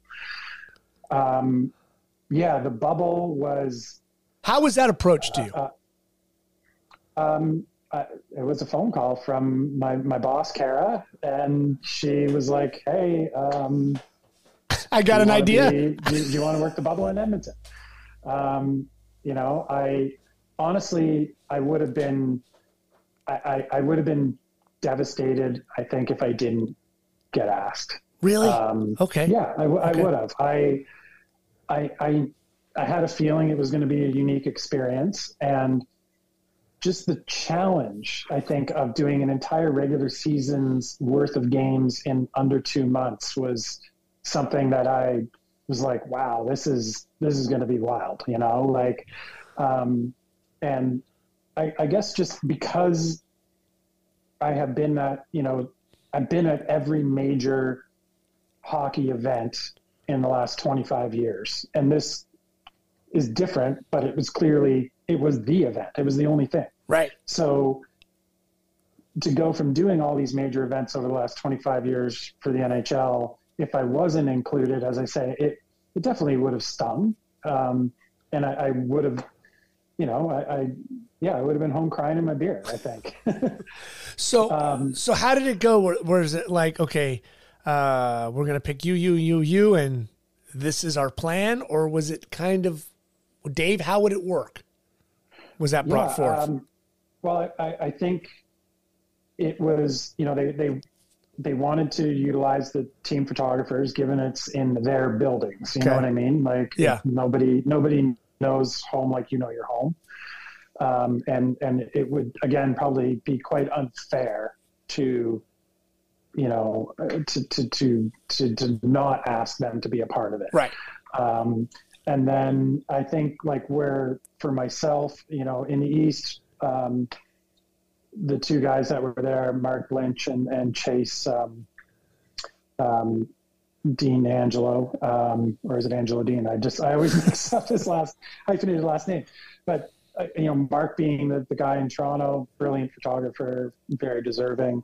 Chase has this technical know-how as well, and sort of a bit of a management skill that he's got. Okay. So I know that those things were part of, you know, the decision to put him there, because my immediate boss was with me in Edmonton and there was nobody else in Toronto. So it was like, okay, Chase has these other skills where he can help sort of manage the situation there as well. And then for myself, it was, like I say, I think my years of involvement with the NHL and you know, the level of shooting that I produce and my relationships with player personnel, equipment, management, coaches, you know, everybody from top to bottom. I've been around a long time, and I, as I say, you still have to be a solid shooter. So yeah. So I checked the right boxes, I guess, and I was super honored to be asked, and I really didn't know what to expect, and the first 3 weeks or so were an absolute living hell. It was awful. Did you bring all your gear? Like, I'm going to bring everything I got because I have no idea. I brought everything in the kitchen sink, yes. And there was stuff that I didn't use, and that was a great thing. We were flying on a charter, so I could pile stuff in, and I didn't have to worry about, you know, like... No, Dave, you can't bring that case. Yeah. Right, exactly. So I had the luxury of bringing everything. Good. And, you know, it was nice to have that luxury. So it wasn't like, oh my gosh, I got there and thinking like, because that was the thing. We really had no idea what we were going to have access to and what we weren't, you know, what was allowed to come in after we were there, or, you know, so it was like, I'm bringing anything and everything that I think I will need. So, did you put in lights, or did you use what was existing? No. So the lights were there. Okay. There was already existing lights there, but there was only one set in Edmonton, and there was two of us. Oh. They just put in brand new, like, LED lighting, I think the season before. Okay. So the first game or the first period on strobe, I think. And then I was like, this makes no sense because there's only one set of lights. We've got a full sheet of ice. We can go virtually anywhere we want. Okay. And so they allowed you that. Yeah. Why limit myself to only half the ice, you know, because it just made no sense to have to look, you know, I can look down ice and shoot down ice, but I can't because Andy's on the lights at the other end and I'd be stepping on him. And so, as I say, with only one set in the building, it just didn't make sense. So I said to Andy, this is your building, they're your lights. It makes sense that you use them, and I'll switch over to ambient light. So that's what I did. Okay. So everything I shot there was ambient, and I will always say that strobe is always going to be better, no matter what. Like It just gives you that extra little crispness and that little pop. Like, I think like it's got really nice clean light.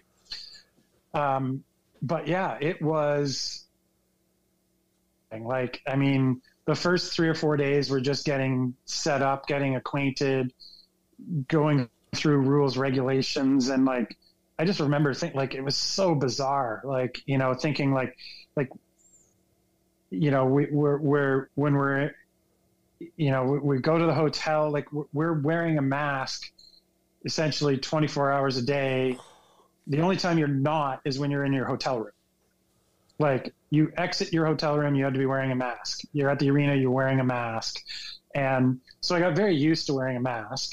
Got very used to getting swabs stuffed up my nose and down my throat. Oh, Jesus. Because we were tested on a daily basis. But those first, once we got actually getting into games and the puck was dropped, we had 3 games a day for the first few weeks. So I was getting up and arriving at the arena at about 8 o'clock in the morning to get ready for, like, I believe it was an 11 a.m. or noon game. I forget the schedule, but we were at the arena for 18 to 19 hours a day. Now, for those first 3 weeks. Did you not just leave gear there, or did you pack up every night?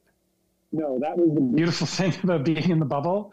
Nobody else being there. Like, I would leave half my gear at the hole that I sort of, we had the luxury of moving to other holes, but I'm like, okay, well, realistically, how often am I going to move around? This will be home base. Okay. The corner that I chose. And, that was, like I say, that was the luxury of it, is like, I could literally leave stuff there all day. I could leave stuff overnight and I didn't have to worry about it. I would cart my, cameras and lenses for the most part back to our office and put it in the office. But a lot of the stuff, like, wizards and, my remote cameras and things, if I was going to move them the next day, I just leave them in your chair, all that shooting. stuff. Just left it. Yeah. Left everything. So, food, drinks, like whatever, just left it all there. And, I've had the unfortunate, misfortune, whatever, of having bad knees and lots of sports injuries over the years. I've had 5 knee surgeries. 5. So, yeah. Good Lord. So, sitting there in a cross-legged position for 3 games a day in an arena that it gets pretty darn cold in an empty arena. Yes. Even when you're there just for an hour. So you put yourself there for 18, 19 hours a day. And then for essentially 9 of those hours, you're sitting there cross-legged, huddled up against the glass. It started to wreak havoc on me physically. My back, my legs were swelling like crazy. My knees were swelling. They were throbbing. As a result of my surgeries, I've always had, I've been on blood thinners for 12 years now, I think. I've clotted several times. So I ended up having to see one of the team doctors there to get looked at, and then ended up going, the NHLPA had a physiotherapist in the building, like in our bubble. So along with the players, I was going to physio basically almost every day.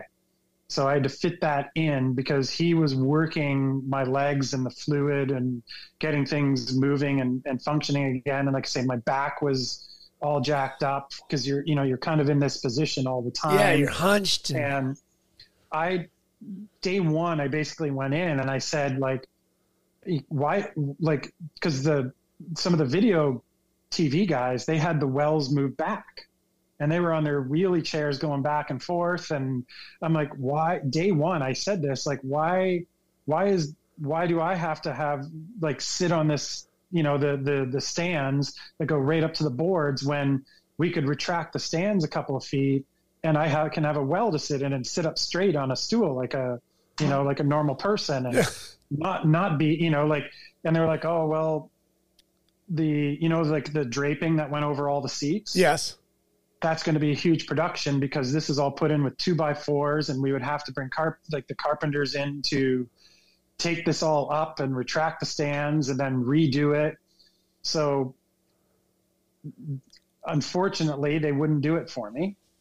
And this was the building, and they wouldn't do it. And 2.5 weeks goes by and I'm a physical mess. And it essentially took a letter, a note from the doctor that went to the building people that's saying this man can't continue working because it's a threat to his physical health, because there was potential of me clotting. And I couldn't walk. Like, I was like walking like a 95-year-old man with a cane. Like, it was awful. The pain was excruciating. And like I say, you're sitting in the cold, everything slows down. How was your focus? You're sitting cross-legged. It was difficult. You're still trying to work. Yeah, you're still trying to work, and you're trying to get all of the action. And like by game 3 in the day, you're going on like, less than 6 hours of sleep a night. And I was literally eating like peanut butter and jam sandwiches all the time because that was all I had time to. Like my boss was amazing. She would get food for me and bring it out. But it's hard to eat like a proper meal when you're because the game would end and it would be like, okay, I'm getting the cards from the remotes and getting those off to our remote editors. And then before you knew it, it's warm up for the next game. Like, it was like shooting a kids tournament, you know what I mean? Where there was no break between things. So you're just constantly going, and you've got to be on. And I'm dealing with the physical ailments, which then it starts to creep into your head mentally. And then I'm like having to it got to the point where the game would end, and I would literally run over to the hotel attached to our bubble to go to physio and get worked on for 20 minutes so I could shoot like the third game. Oh my! So it was a nightmare, but the doctor got it so that they had to move. They eventually came in after 2.5 weeks and retracted those stands and created a well for me so I could sit on a proper stool and, have the comfort of being able to shoot multiple games a day. Right. So, were you tethered in, or were you still shooting on cards? No, I was shooting on cards. Oh. So we had 2 remote editors, and both based out of Los Angeles, Victor and Rebecca, and they would.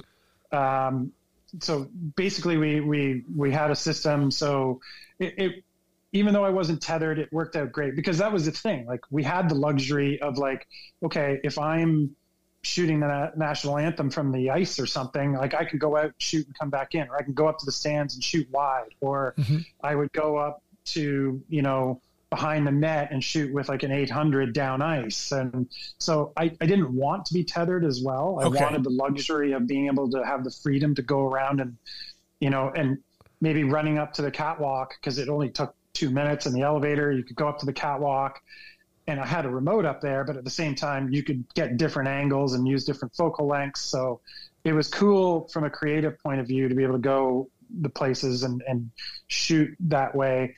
So all I had to do is come back to my spot, and my computer was literally sitting right beside me. Yeah. So I would literally, like, there'd be a stop and play. I'd pop the card out, throw it in. I'd hit one button and boom, it was done. It would just ingest it. Like, I was tagging images as I went, so they had an idea of what to look for first. But and each stop and play. So it would just take a second, pop the card out and just put it back in, and away I would keep going.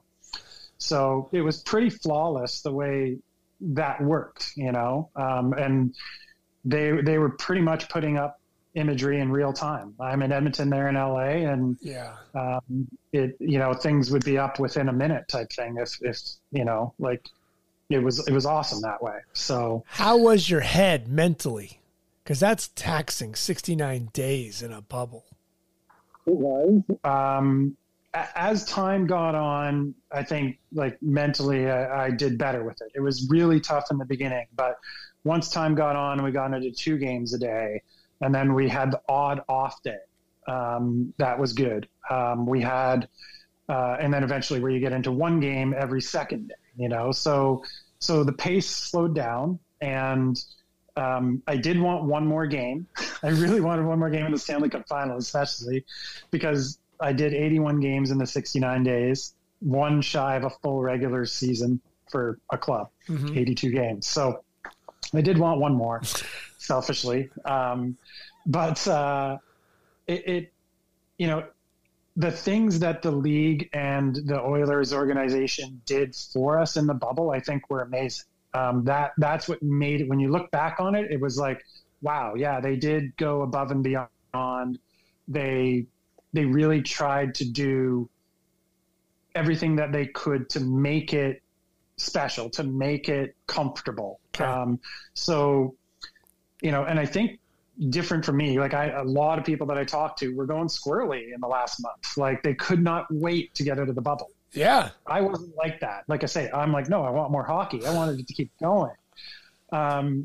What prepared me for that was working on the ship for 6 or 7 seasons and living on a ship in the polar regions that was only 350 feet long and having a cabin that is the size of my bathroom here at home.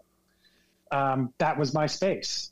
So the bubble in Edmonton, I was at a hotel that we had like it was like a 5-minute walk, you know, yes, it's all fenced off and everything, but we could, from one end of the bubble to the other, it was like 1.4 kilometers or something. Okay. So I'm like, I've got all this space. I got all this room. I'm used to being on a ship for months at a time and then living in a tiny little room. So I think that served me well, you know, and because I felt like I wasn't confined, you know, I didn't feel like a caged animal trying to escape or anything. I'm like, yeah, we've got plenty here, you know, like outside of the main entrance to the arena, that was all fenced off, like the courtyard outside there. And they had the big, huge screen outside there. We had movie nights out there. We had fire pits. They carted in wood like all the time for us. Nice, like, you know, Adirondack or Muskoka chairs around the fires. We had hockey nets with sticks and all the like gloves and ball hockey equipment that we wanted. We had basketball hoops. We had pickleball courts. We had Tim Hortons come in and they had a trailer set up in the courtyard outside where we had sandwiches and coffee and drinks and donuts and snacks and things like that. They brought in different food trucks that were available to us. We had, I think, 5 restaurants within the bubble that we had access to. We had two bars, one in the arena, 3 bars, I think, one in the arena, one in each hotel. You know what I mean? Like, yeah. And when we were with one another and we were sitting and eating and socializing, obviously we could be without our masks or whatever. But it was, like I say, when I look back on it, it was amazing. You know, like we had gym facilities, but in the beginning it was so hard because you didn't have time to use this stuff. Right. Yeah. You know, and the other cool part was like, I was working with colleagues that I've worked with at the NHL for 20 plus years. So these are my road family. Like, it wasn't like I was with a bunch of strangers. I'm with people who I've known my whole career, who are friends. And like I say, I call my road family. So to be able to experience this with them was also super cool. And like I say, once we got into the latter half and, you know, we had some off days, like we were able to, or maybe you had a half day off or whatever it would be. They were busing us out to Commonwealth Stadium, and that was part of our bubble. The stadium wasn't open to anybody else. We could go there on the bus and go use the facility there. They had like frisbees and footballs and baseballs and bats and gloves and different things like that. Or you could just go lay in the sun or walk the track or run the track or the stairs or do whatever. They took us to a driving range one day, you know, which again, like, you know, they bus us there. We get off, we go out, we hit balls for a few hours, lounge around. They had food and drinks for us. and then we get bus back. So they did what they could, and I like I say, when I look back on it, it was one of the most incredible experiences of my life that I hope I never have to repeat.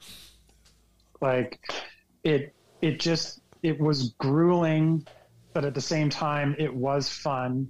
I got to shoot a sport that I love in a way that I've never been able to photograph before.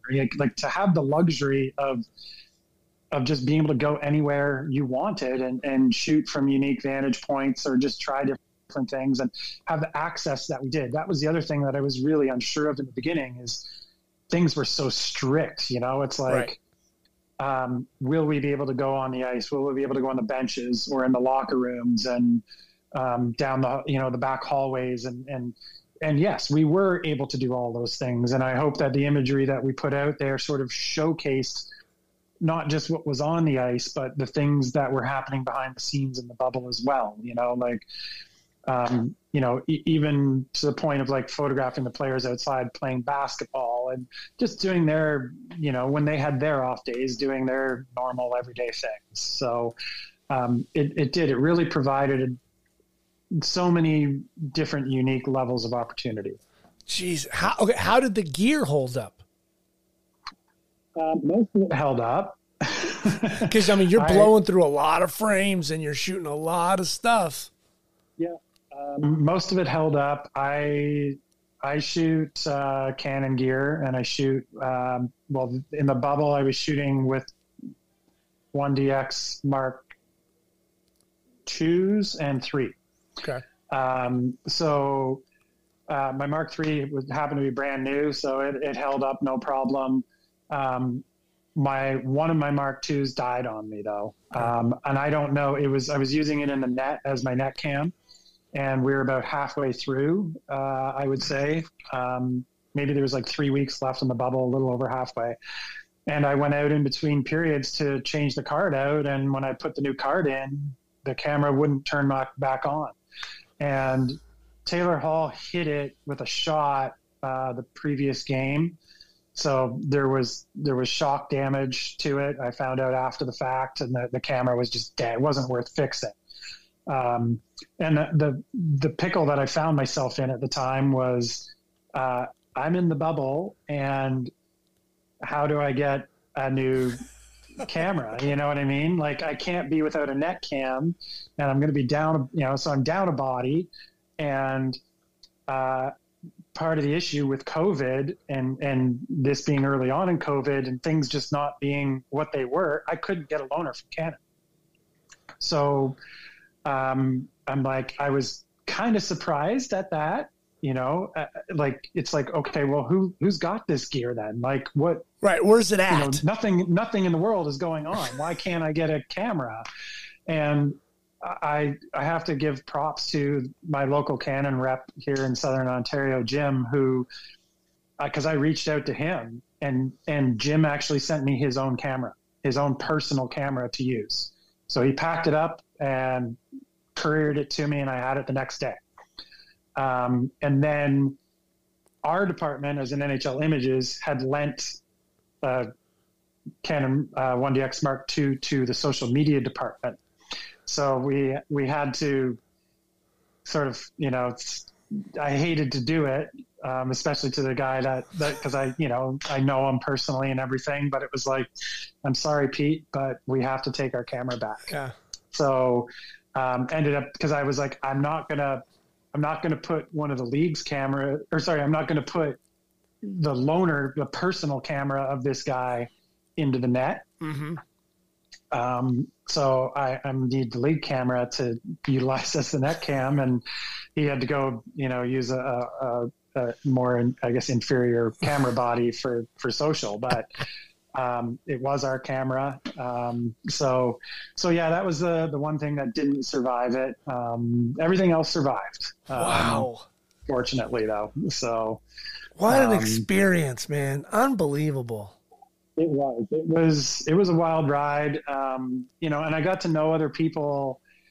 That was the cool thing too. There's people that I I had known for 20, 25 years, but I didn't know. Mm-hmm. You know, they're the people that you see all the time on a regular basis. Right.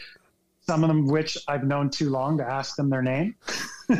Those kind of people, like, oh yeah, I've known this guy for 20 years, but we never hung out. It's just maybe you have lunch or in the media room together or something. And, you know, so I got to know people better that way from like the broadcasting side and some different people at the league that I'd known for a long time because there was only so many of us in there. So it built relationships. It firmed up old relationships. It made them even tighter and closer. So, because I think when anything, I always said it about being on the ship and working in the ship, when you're thrown into these extreme conditions and tight quarters, it allows for people to bond fast and hard.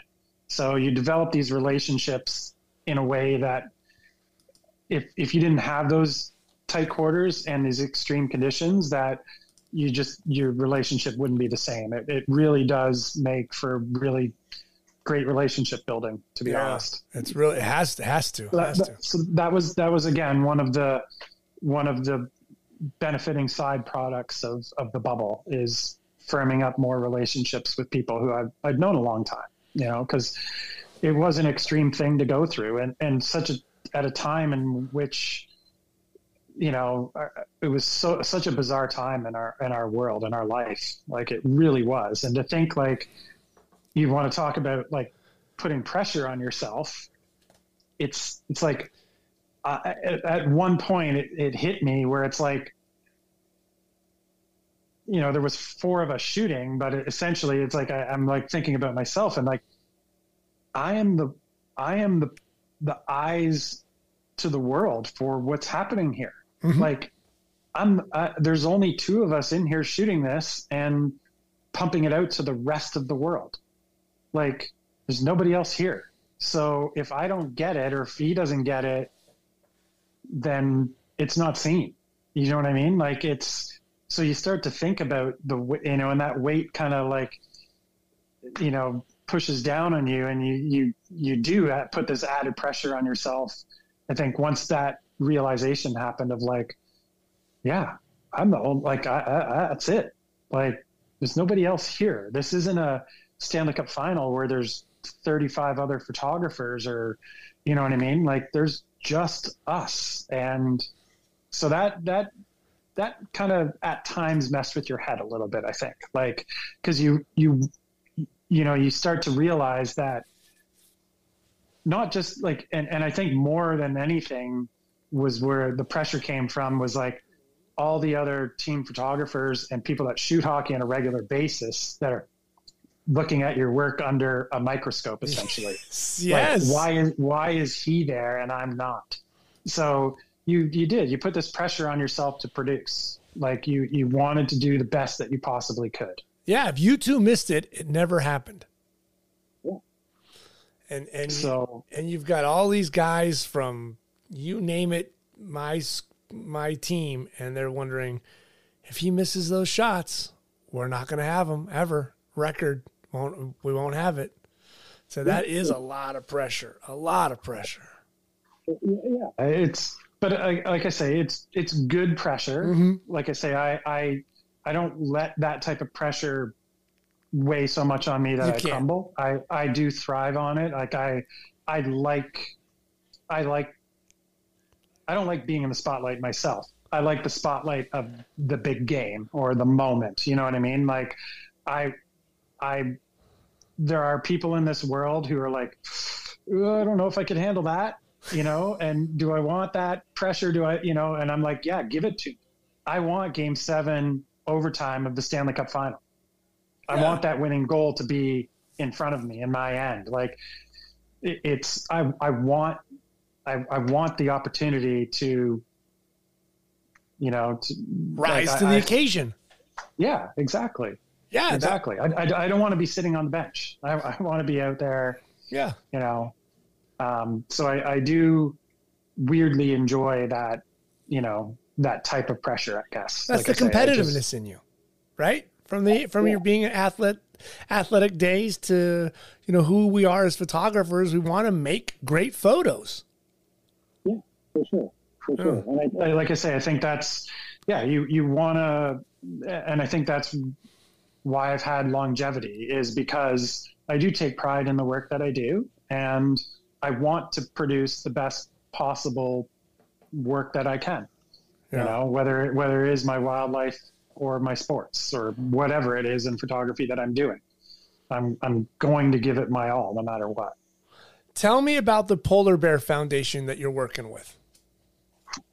Polar Bears International. They are, I guess, the premier or the biggest organization in the world that is doing all that they can do to look out for the future of polar bears and their environment that they need to survive in. So polar bears and great white sharks are my two favorite animals since I was a little kid, since before I can remember. Really? And I dreamt my entire life of photographing those animals. I always talked about getting underwater and shooting in a cage with great white sharks. I always, when I was 9 years old, the first time I wrote a letter to the Tundra Bucket Company in Churchill, Manitoba, northern Manitoba, the most southern population of polar bears, to get a brochure on going to shoot polar bears on the tundra buggies. I was 9. I couldn't afford it on my allowance and was heartbroken. And it took me, 30 some odd years to eventually get up there and shoot polar bears in the wild. But I did it. I love that you thought that you could, Dad, can we just wing this? How much will this cost? So yeah, those are, two great loves of my life. And ironically enough, I had a few canceled shark expeditions in previous years. And I'd been up to the Arctic before, but not seen any polar bears on my previous times in the Arctic. So 2016, within months of one another, I got to photograph and see both great white sharks and polar bears for the first time in my life, starting in 2016. So that was pretty cool for me. As far as the bears go, they're always going to top the list for me. They just hold a special place in my heart. And when I worked on the ship, I was working a couple seasons with a polar bear biologist, my friend Jody Bear Jordan, like to call her. And Jody was working at the University of Alberta, polar bear biologist, and she was doing some work with Polar Bears International, or PBI, as I'll refer to them. And she reached out to me at one point in 2017 or 18 and said, I think that, I'd like to introduce you to some of the people from PBI. I think you would be a good fit for one another. And I was like, okay, that would be great. And, hopefully the opportunity will come up sometime. And sure enough, it did. And in 2018, Jody made that connection with the couple of the people at PBI and myself. And then we ended up meeting in Toronto because they had an event, a charity event called a Polar Bear Affair, where they were having this big gala at the Four Seasons in Toronto with a lot of their main donors to raise funds for a new facility they built in Churchill to house the scientists, researchers, and people like myself and other team members when they go up there. Wow. So they invited me to this gala, and that was the first introduction I had to meeting the people that work with PBI. And then later that year, I found myself up in Svalbard, Norway, which is a small island chain in the Arctic Circle that beautiful, beautiful location. And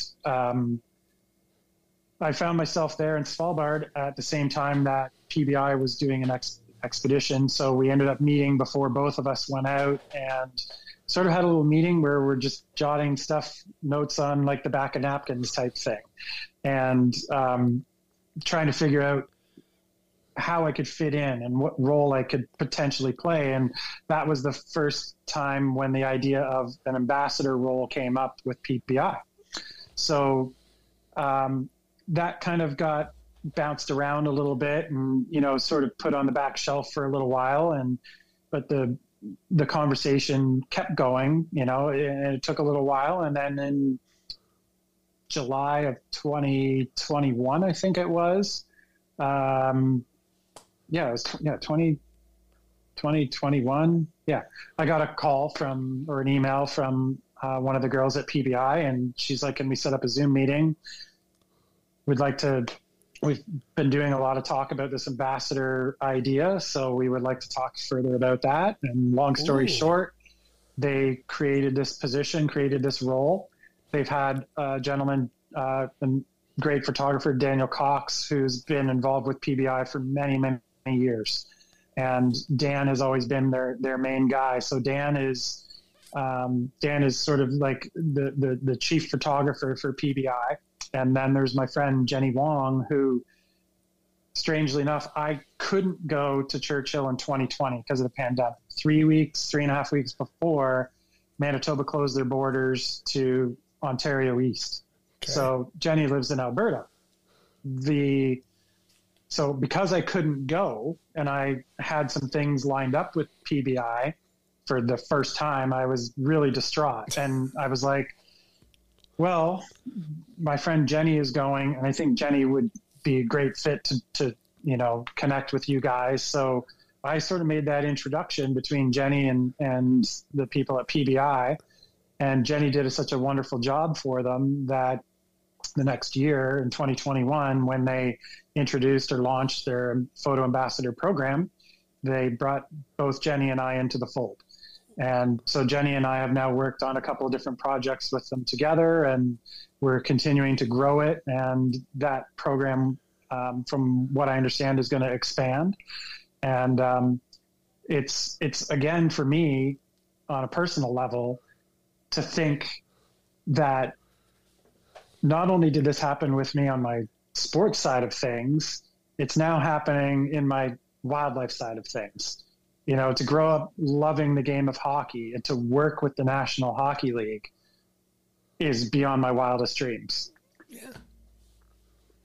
Just as equal, growing up being a lover of polar bears and to have the passion that I always did, and to now be, linked to or representing the organization that is the leading polar bear conservation organization in the world.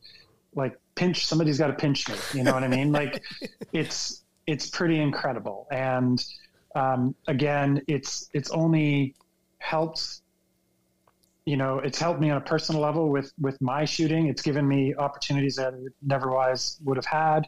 And the biggest thing, I think, is to get to work with these people who have years and years and years of combined, polar bear and polar expertise and knowledge. So to be out in the field with these people, to be housed with them and eating our meals together, and it's like so much of it is, polar bear related talk. I've learned so much more than I ever could have dreamed of in such a short period of time. So it's really helped me when I've been in the field to better understand the bears and other Arctic animals and just the environment. And, as I say, the opportunities that have come my way and the people that I get to work with are fantastic. So it's been a real special opportunity. And at the same time, I'm working with people and working with an organization that is doing some good. That it's a different feeling I get with my nature and wildlife photography, because I have been now tied into or woven into the fabric of a number of charitable organizations that are trying to do better for our climate, trying to do better for our natural world. And I'm super proud to be affiliated with them, and super proud that I have a voice and a skill set that brings value to the table, that will hopefully help steer people and other organizations in the right direction to do what's right for our planet, for our future, for the bear's future, for the Arctic, for all of that stuff. So it's a different feel. Like when I, growing up and like I say, still work in hockey, obviously, but when you shoot a great sports photo, it's I don't even really know how to properly put this into words, but like when you present that to somebody or somebody opens up a magazine or whatever, it's like, man, that's cool. That's so cool. And like, it's just, the number of times I've heard the word cool to describe us, and it's like, yeah, yes, it is. Inside, I'm like, yeah, thank you. That feels great. It's awesome. And it is cool. But doing conservation photography, it's a total different feeling, or the sense of I don't even want to say satisfaction. I feel greedy saying satisfaction when it comes to it, but it's given me a different sense of purpose. Yeah. And great pride. I've always had great pride in my work, but to know that I'm doing something positive that is really helping to try make a positive change in this world through my skill set as a photographer is pretty special. Like, yeah. I don't have the science-based background. I don't have the research knowledge and everything. I don't have the big bucks that some philanthropists have. But I do have a skill set and a knowledge that I can do something positive, in this world. And that to me is super special. To be able to work with an organization like that is a top-notch, world-class organization with people who are so passionate about our natural world and these animals, it's beyond special. Yeah. I mean, it's real purpose. You could shoot a dunk, you could shoot a home run. So everybody will tell you it's cool. But if you can make an image of a polar bear that gets some kid to decide they want to go into that field, or God forbid someone writes a check to help with some funding, that's a real difference. Nobody writes a check on your dunk photos. No, you're right. And it's, and those are things that they're real tangible things that I've seen happen. What you just said, I know that it's inspired people to make donations. It's inspired some big donations.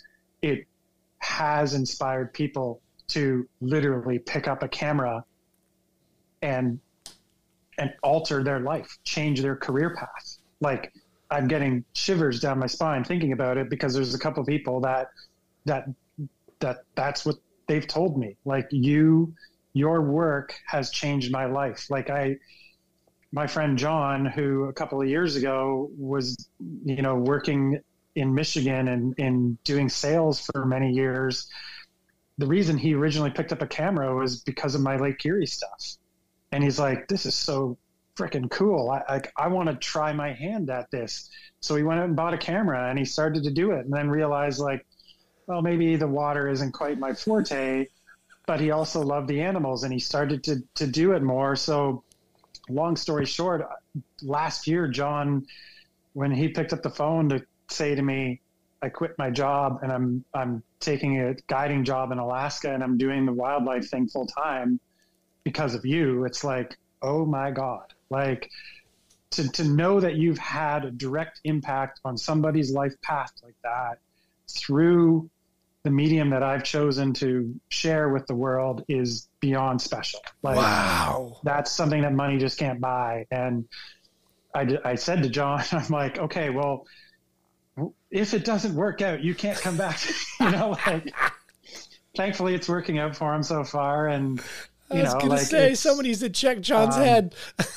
Yeah. I'm like, it's not an easy industry to make a living in, but it's super special to know that the work that I've done in my nature and wildlife photography has inspired some people to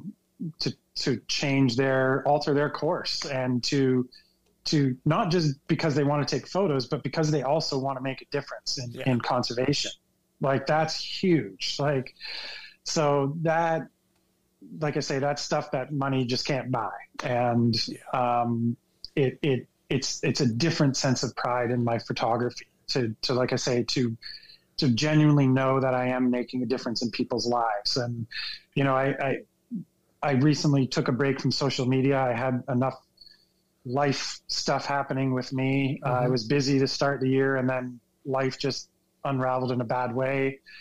And I was away from social media for a while, and just this past week got back on it. And the messages I've received and some of the comments are really special to know that the work that I'm doing in my nature and wildlife, when I'm not sharing it with the world, there are people that really do genuinely miss it, that the impact it has on their daily life. And it might just be a few moments of their day or a few seconds of their day where they're looking at my post and reading what I'm putting out there with it.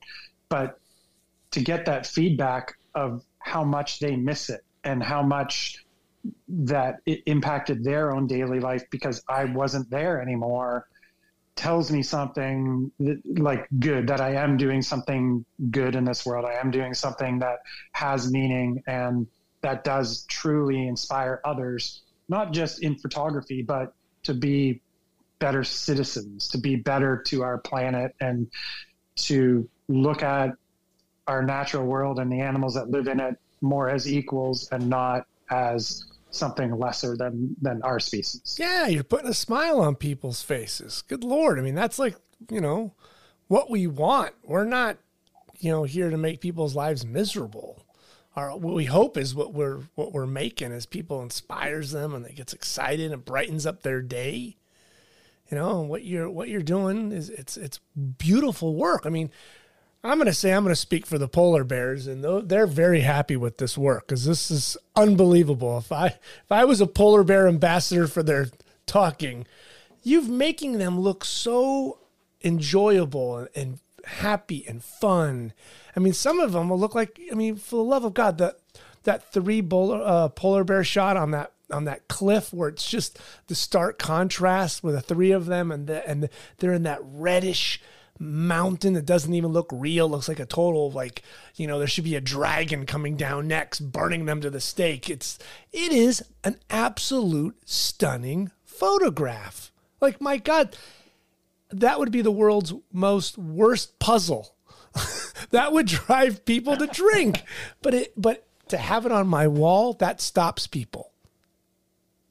Thank you. It's beautiful work, Dave. Beautiful work. It means a lot. It does. Yeah. What's next for Dave? What has he got on tap next? Well, personally, just continuing to try and get better with my photography, keep improving it. I'm always trying to learn new things and improve and pushing my own limits. So I will just continue to work on that. Next up, nature-wise, wildlife-wise, I'm going to be going to Yellowstone and the Tetons coming up in May. Never been to either, and I'm fortunate to work with another photographer, be featured in a gallery on Nantucket called Mother Wolf Gallery, and that's who I'm going out with one of these other photographers who frequents the area a lot. So I've got kind of my own personal guide, you know, and photo buddy wrapped up into one. So I'm really looking forward to that because it's going to be something different for me. And I'll continue to shoot locally around here until then. And then shortly after that, I'll be back into more hockey. And June is always a busy month. So yes. I'm back on the Stanley Cup final. Will be my 25th Stanley Cup final, which, again, I have to pinch myself to think, like, half of my life, I turned 50 in July, and this will be my 25th Stanley Cup. Like, half of my life, I've got to see Lord Stanley presented, or will get to see Lord Stanley presented. And that just blows me away to think, you know, there's a 12-year-old kid in me that it's like pinch me. I never would have believed it. And that 12-year-old kid comes out every Stanley Cup, like I love that stuff. So I've got the cup coming up, and then the awards and draft in Nashville shortly thereafter. So yeah, it's an exciting couple of months coming up, and doing, both sides of my world, doing the things that I love. Good. All right. Well, we got to get together after you get 25 in, and we'll talk about each one from 1 to 25. We'll rank them. You laugh, but you could probably do that. And I could probably, I could almost tell you what every I could tell you every single matchup of those Stanley Cup finals. And I could probably tell you what the series ended in, and even dates it ended on. Like, I'm really weird about that stuff. So if you ever did want to go into intimate detail about 25 Stanley Cups, I could. All right. Well, we'll make it a date, and I'll give you a break, and we'll do it sometime around July, so you catch your breath in June when you're done with the Stanley Cup. Sounds good. Dave, I can't thank you enough. You got me my official NHL goal cam. What do we say, in 98? After I had my first, there was a guy, Andy Bernstein and I both got one from a guy in Orlando or something, because we had to get our Flash Wizards in it. It was massive, right? Had to fit the Flash Wizards in it. And it had like clamps on the side. And then when I got yours, it was like this nice, clean, padded. It was all white. It was all taped up. It had the official sticker on it. And I beat the crap out of that thing, but I do have to thank you for that. It got me a lot of photos and a lot of work, so I'm really happy to hear that. Yeah. I am. I'd rather the net cam take, the beating than your gear as well. So that's what they're made for, right? That's what they're made for. Appreciate your time with this. I tell you, I can't listen to Gordon Lightfoot anymore without thinking about you. Your work is inspiring. It's beautiful. You're an absolute rarity, Dave, because you're not supposed to be shooting sports at the level that you're shooting it at and then go outside and freeze your ass and make the pictures that you do. You're supposed to be at least half crappy at one of them, damn it. You're making the rest of us look bad. Wow. Well, that's pretty nice of you to say. I honestly, that means a ton. It does. 'Cause I like I say, I know people usually have their forte, mm-hmm. They excel at one thing, and I'm really, really fortunate to hear that from you and from a lot of my colleagues. The feedback that I get it's pretty special. So that just fuels my fire. Like I say, I don't take any of this for granted. It could all go away in a heartbeat, and comments like that just fuel me to keep pushing myself and doing better. Well, you're doing great work, my friend. Keep up the beautiful work. Thank you so much, Matt. That means a ton. All right. Thanks for coming on. Thank you for having me on. I know it was a long talk, but I really enjoyed it, and I hope our listeners did too. Yeah, absolutely. They got a ton out of it. I know I did. My God, my notes look like I was writing some kind of secret lettering down. I've gotten notes. You're dropping names. There's things I want to good. I'm definitely going to keep my wife away from your website because it'll cost me a fortune. I got a $4,000 plumbing problem that was getting fixed while we were doing this podcast. If she sees any of these photos, I'm just going to have to just send you a PayPal account directly. Well, give me her email address. No, Dave, she's staying away. It's absolutely not a chance, my friend. Dave, thank you so much. Thank you. I really appreciate it. And, keep doing the great job that you're doing. And, thank you so much. All right. We'll talk. Awesome. Thank you for listening to part 2 of my conversation with Dave Sandford. If you enjoyed this episode, please click the like button and become a subscriber to the podcast. Remember, Just a Good Conversation is on Instagram, and you can find all of our past shows at the website, justagoodconversation.com. Thank you for listening.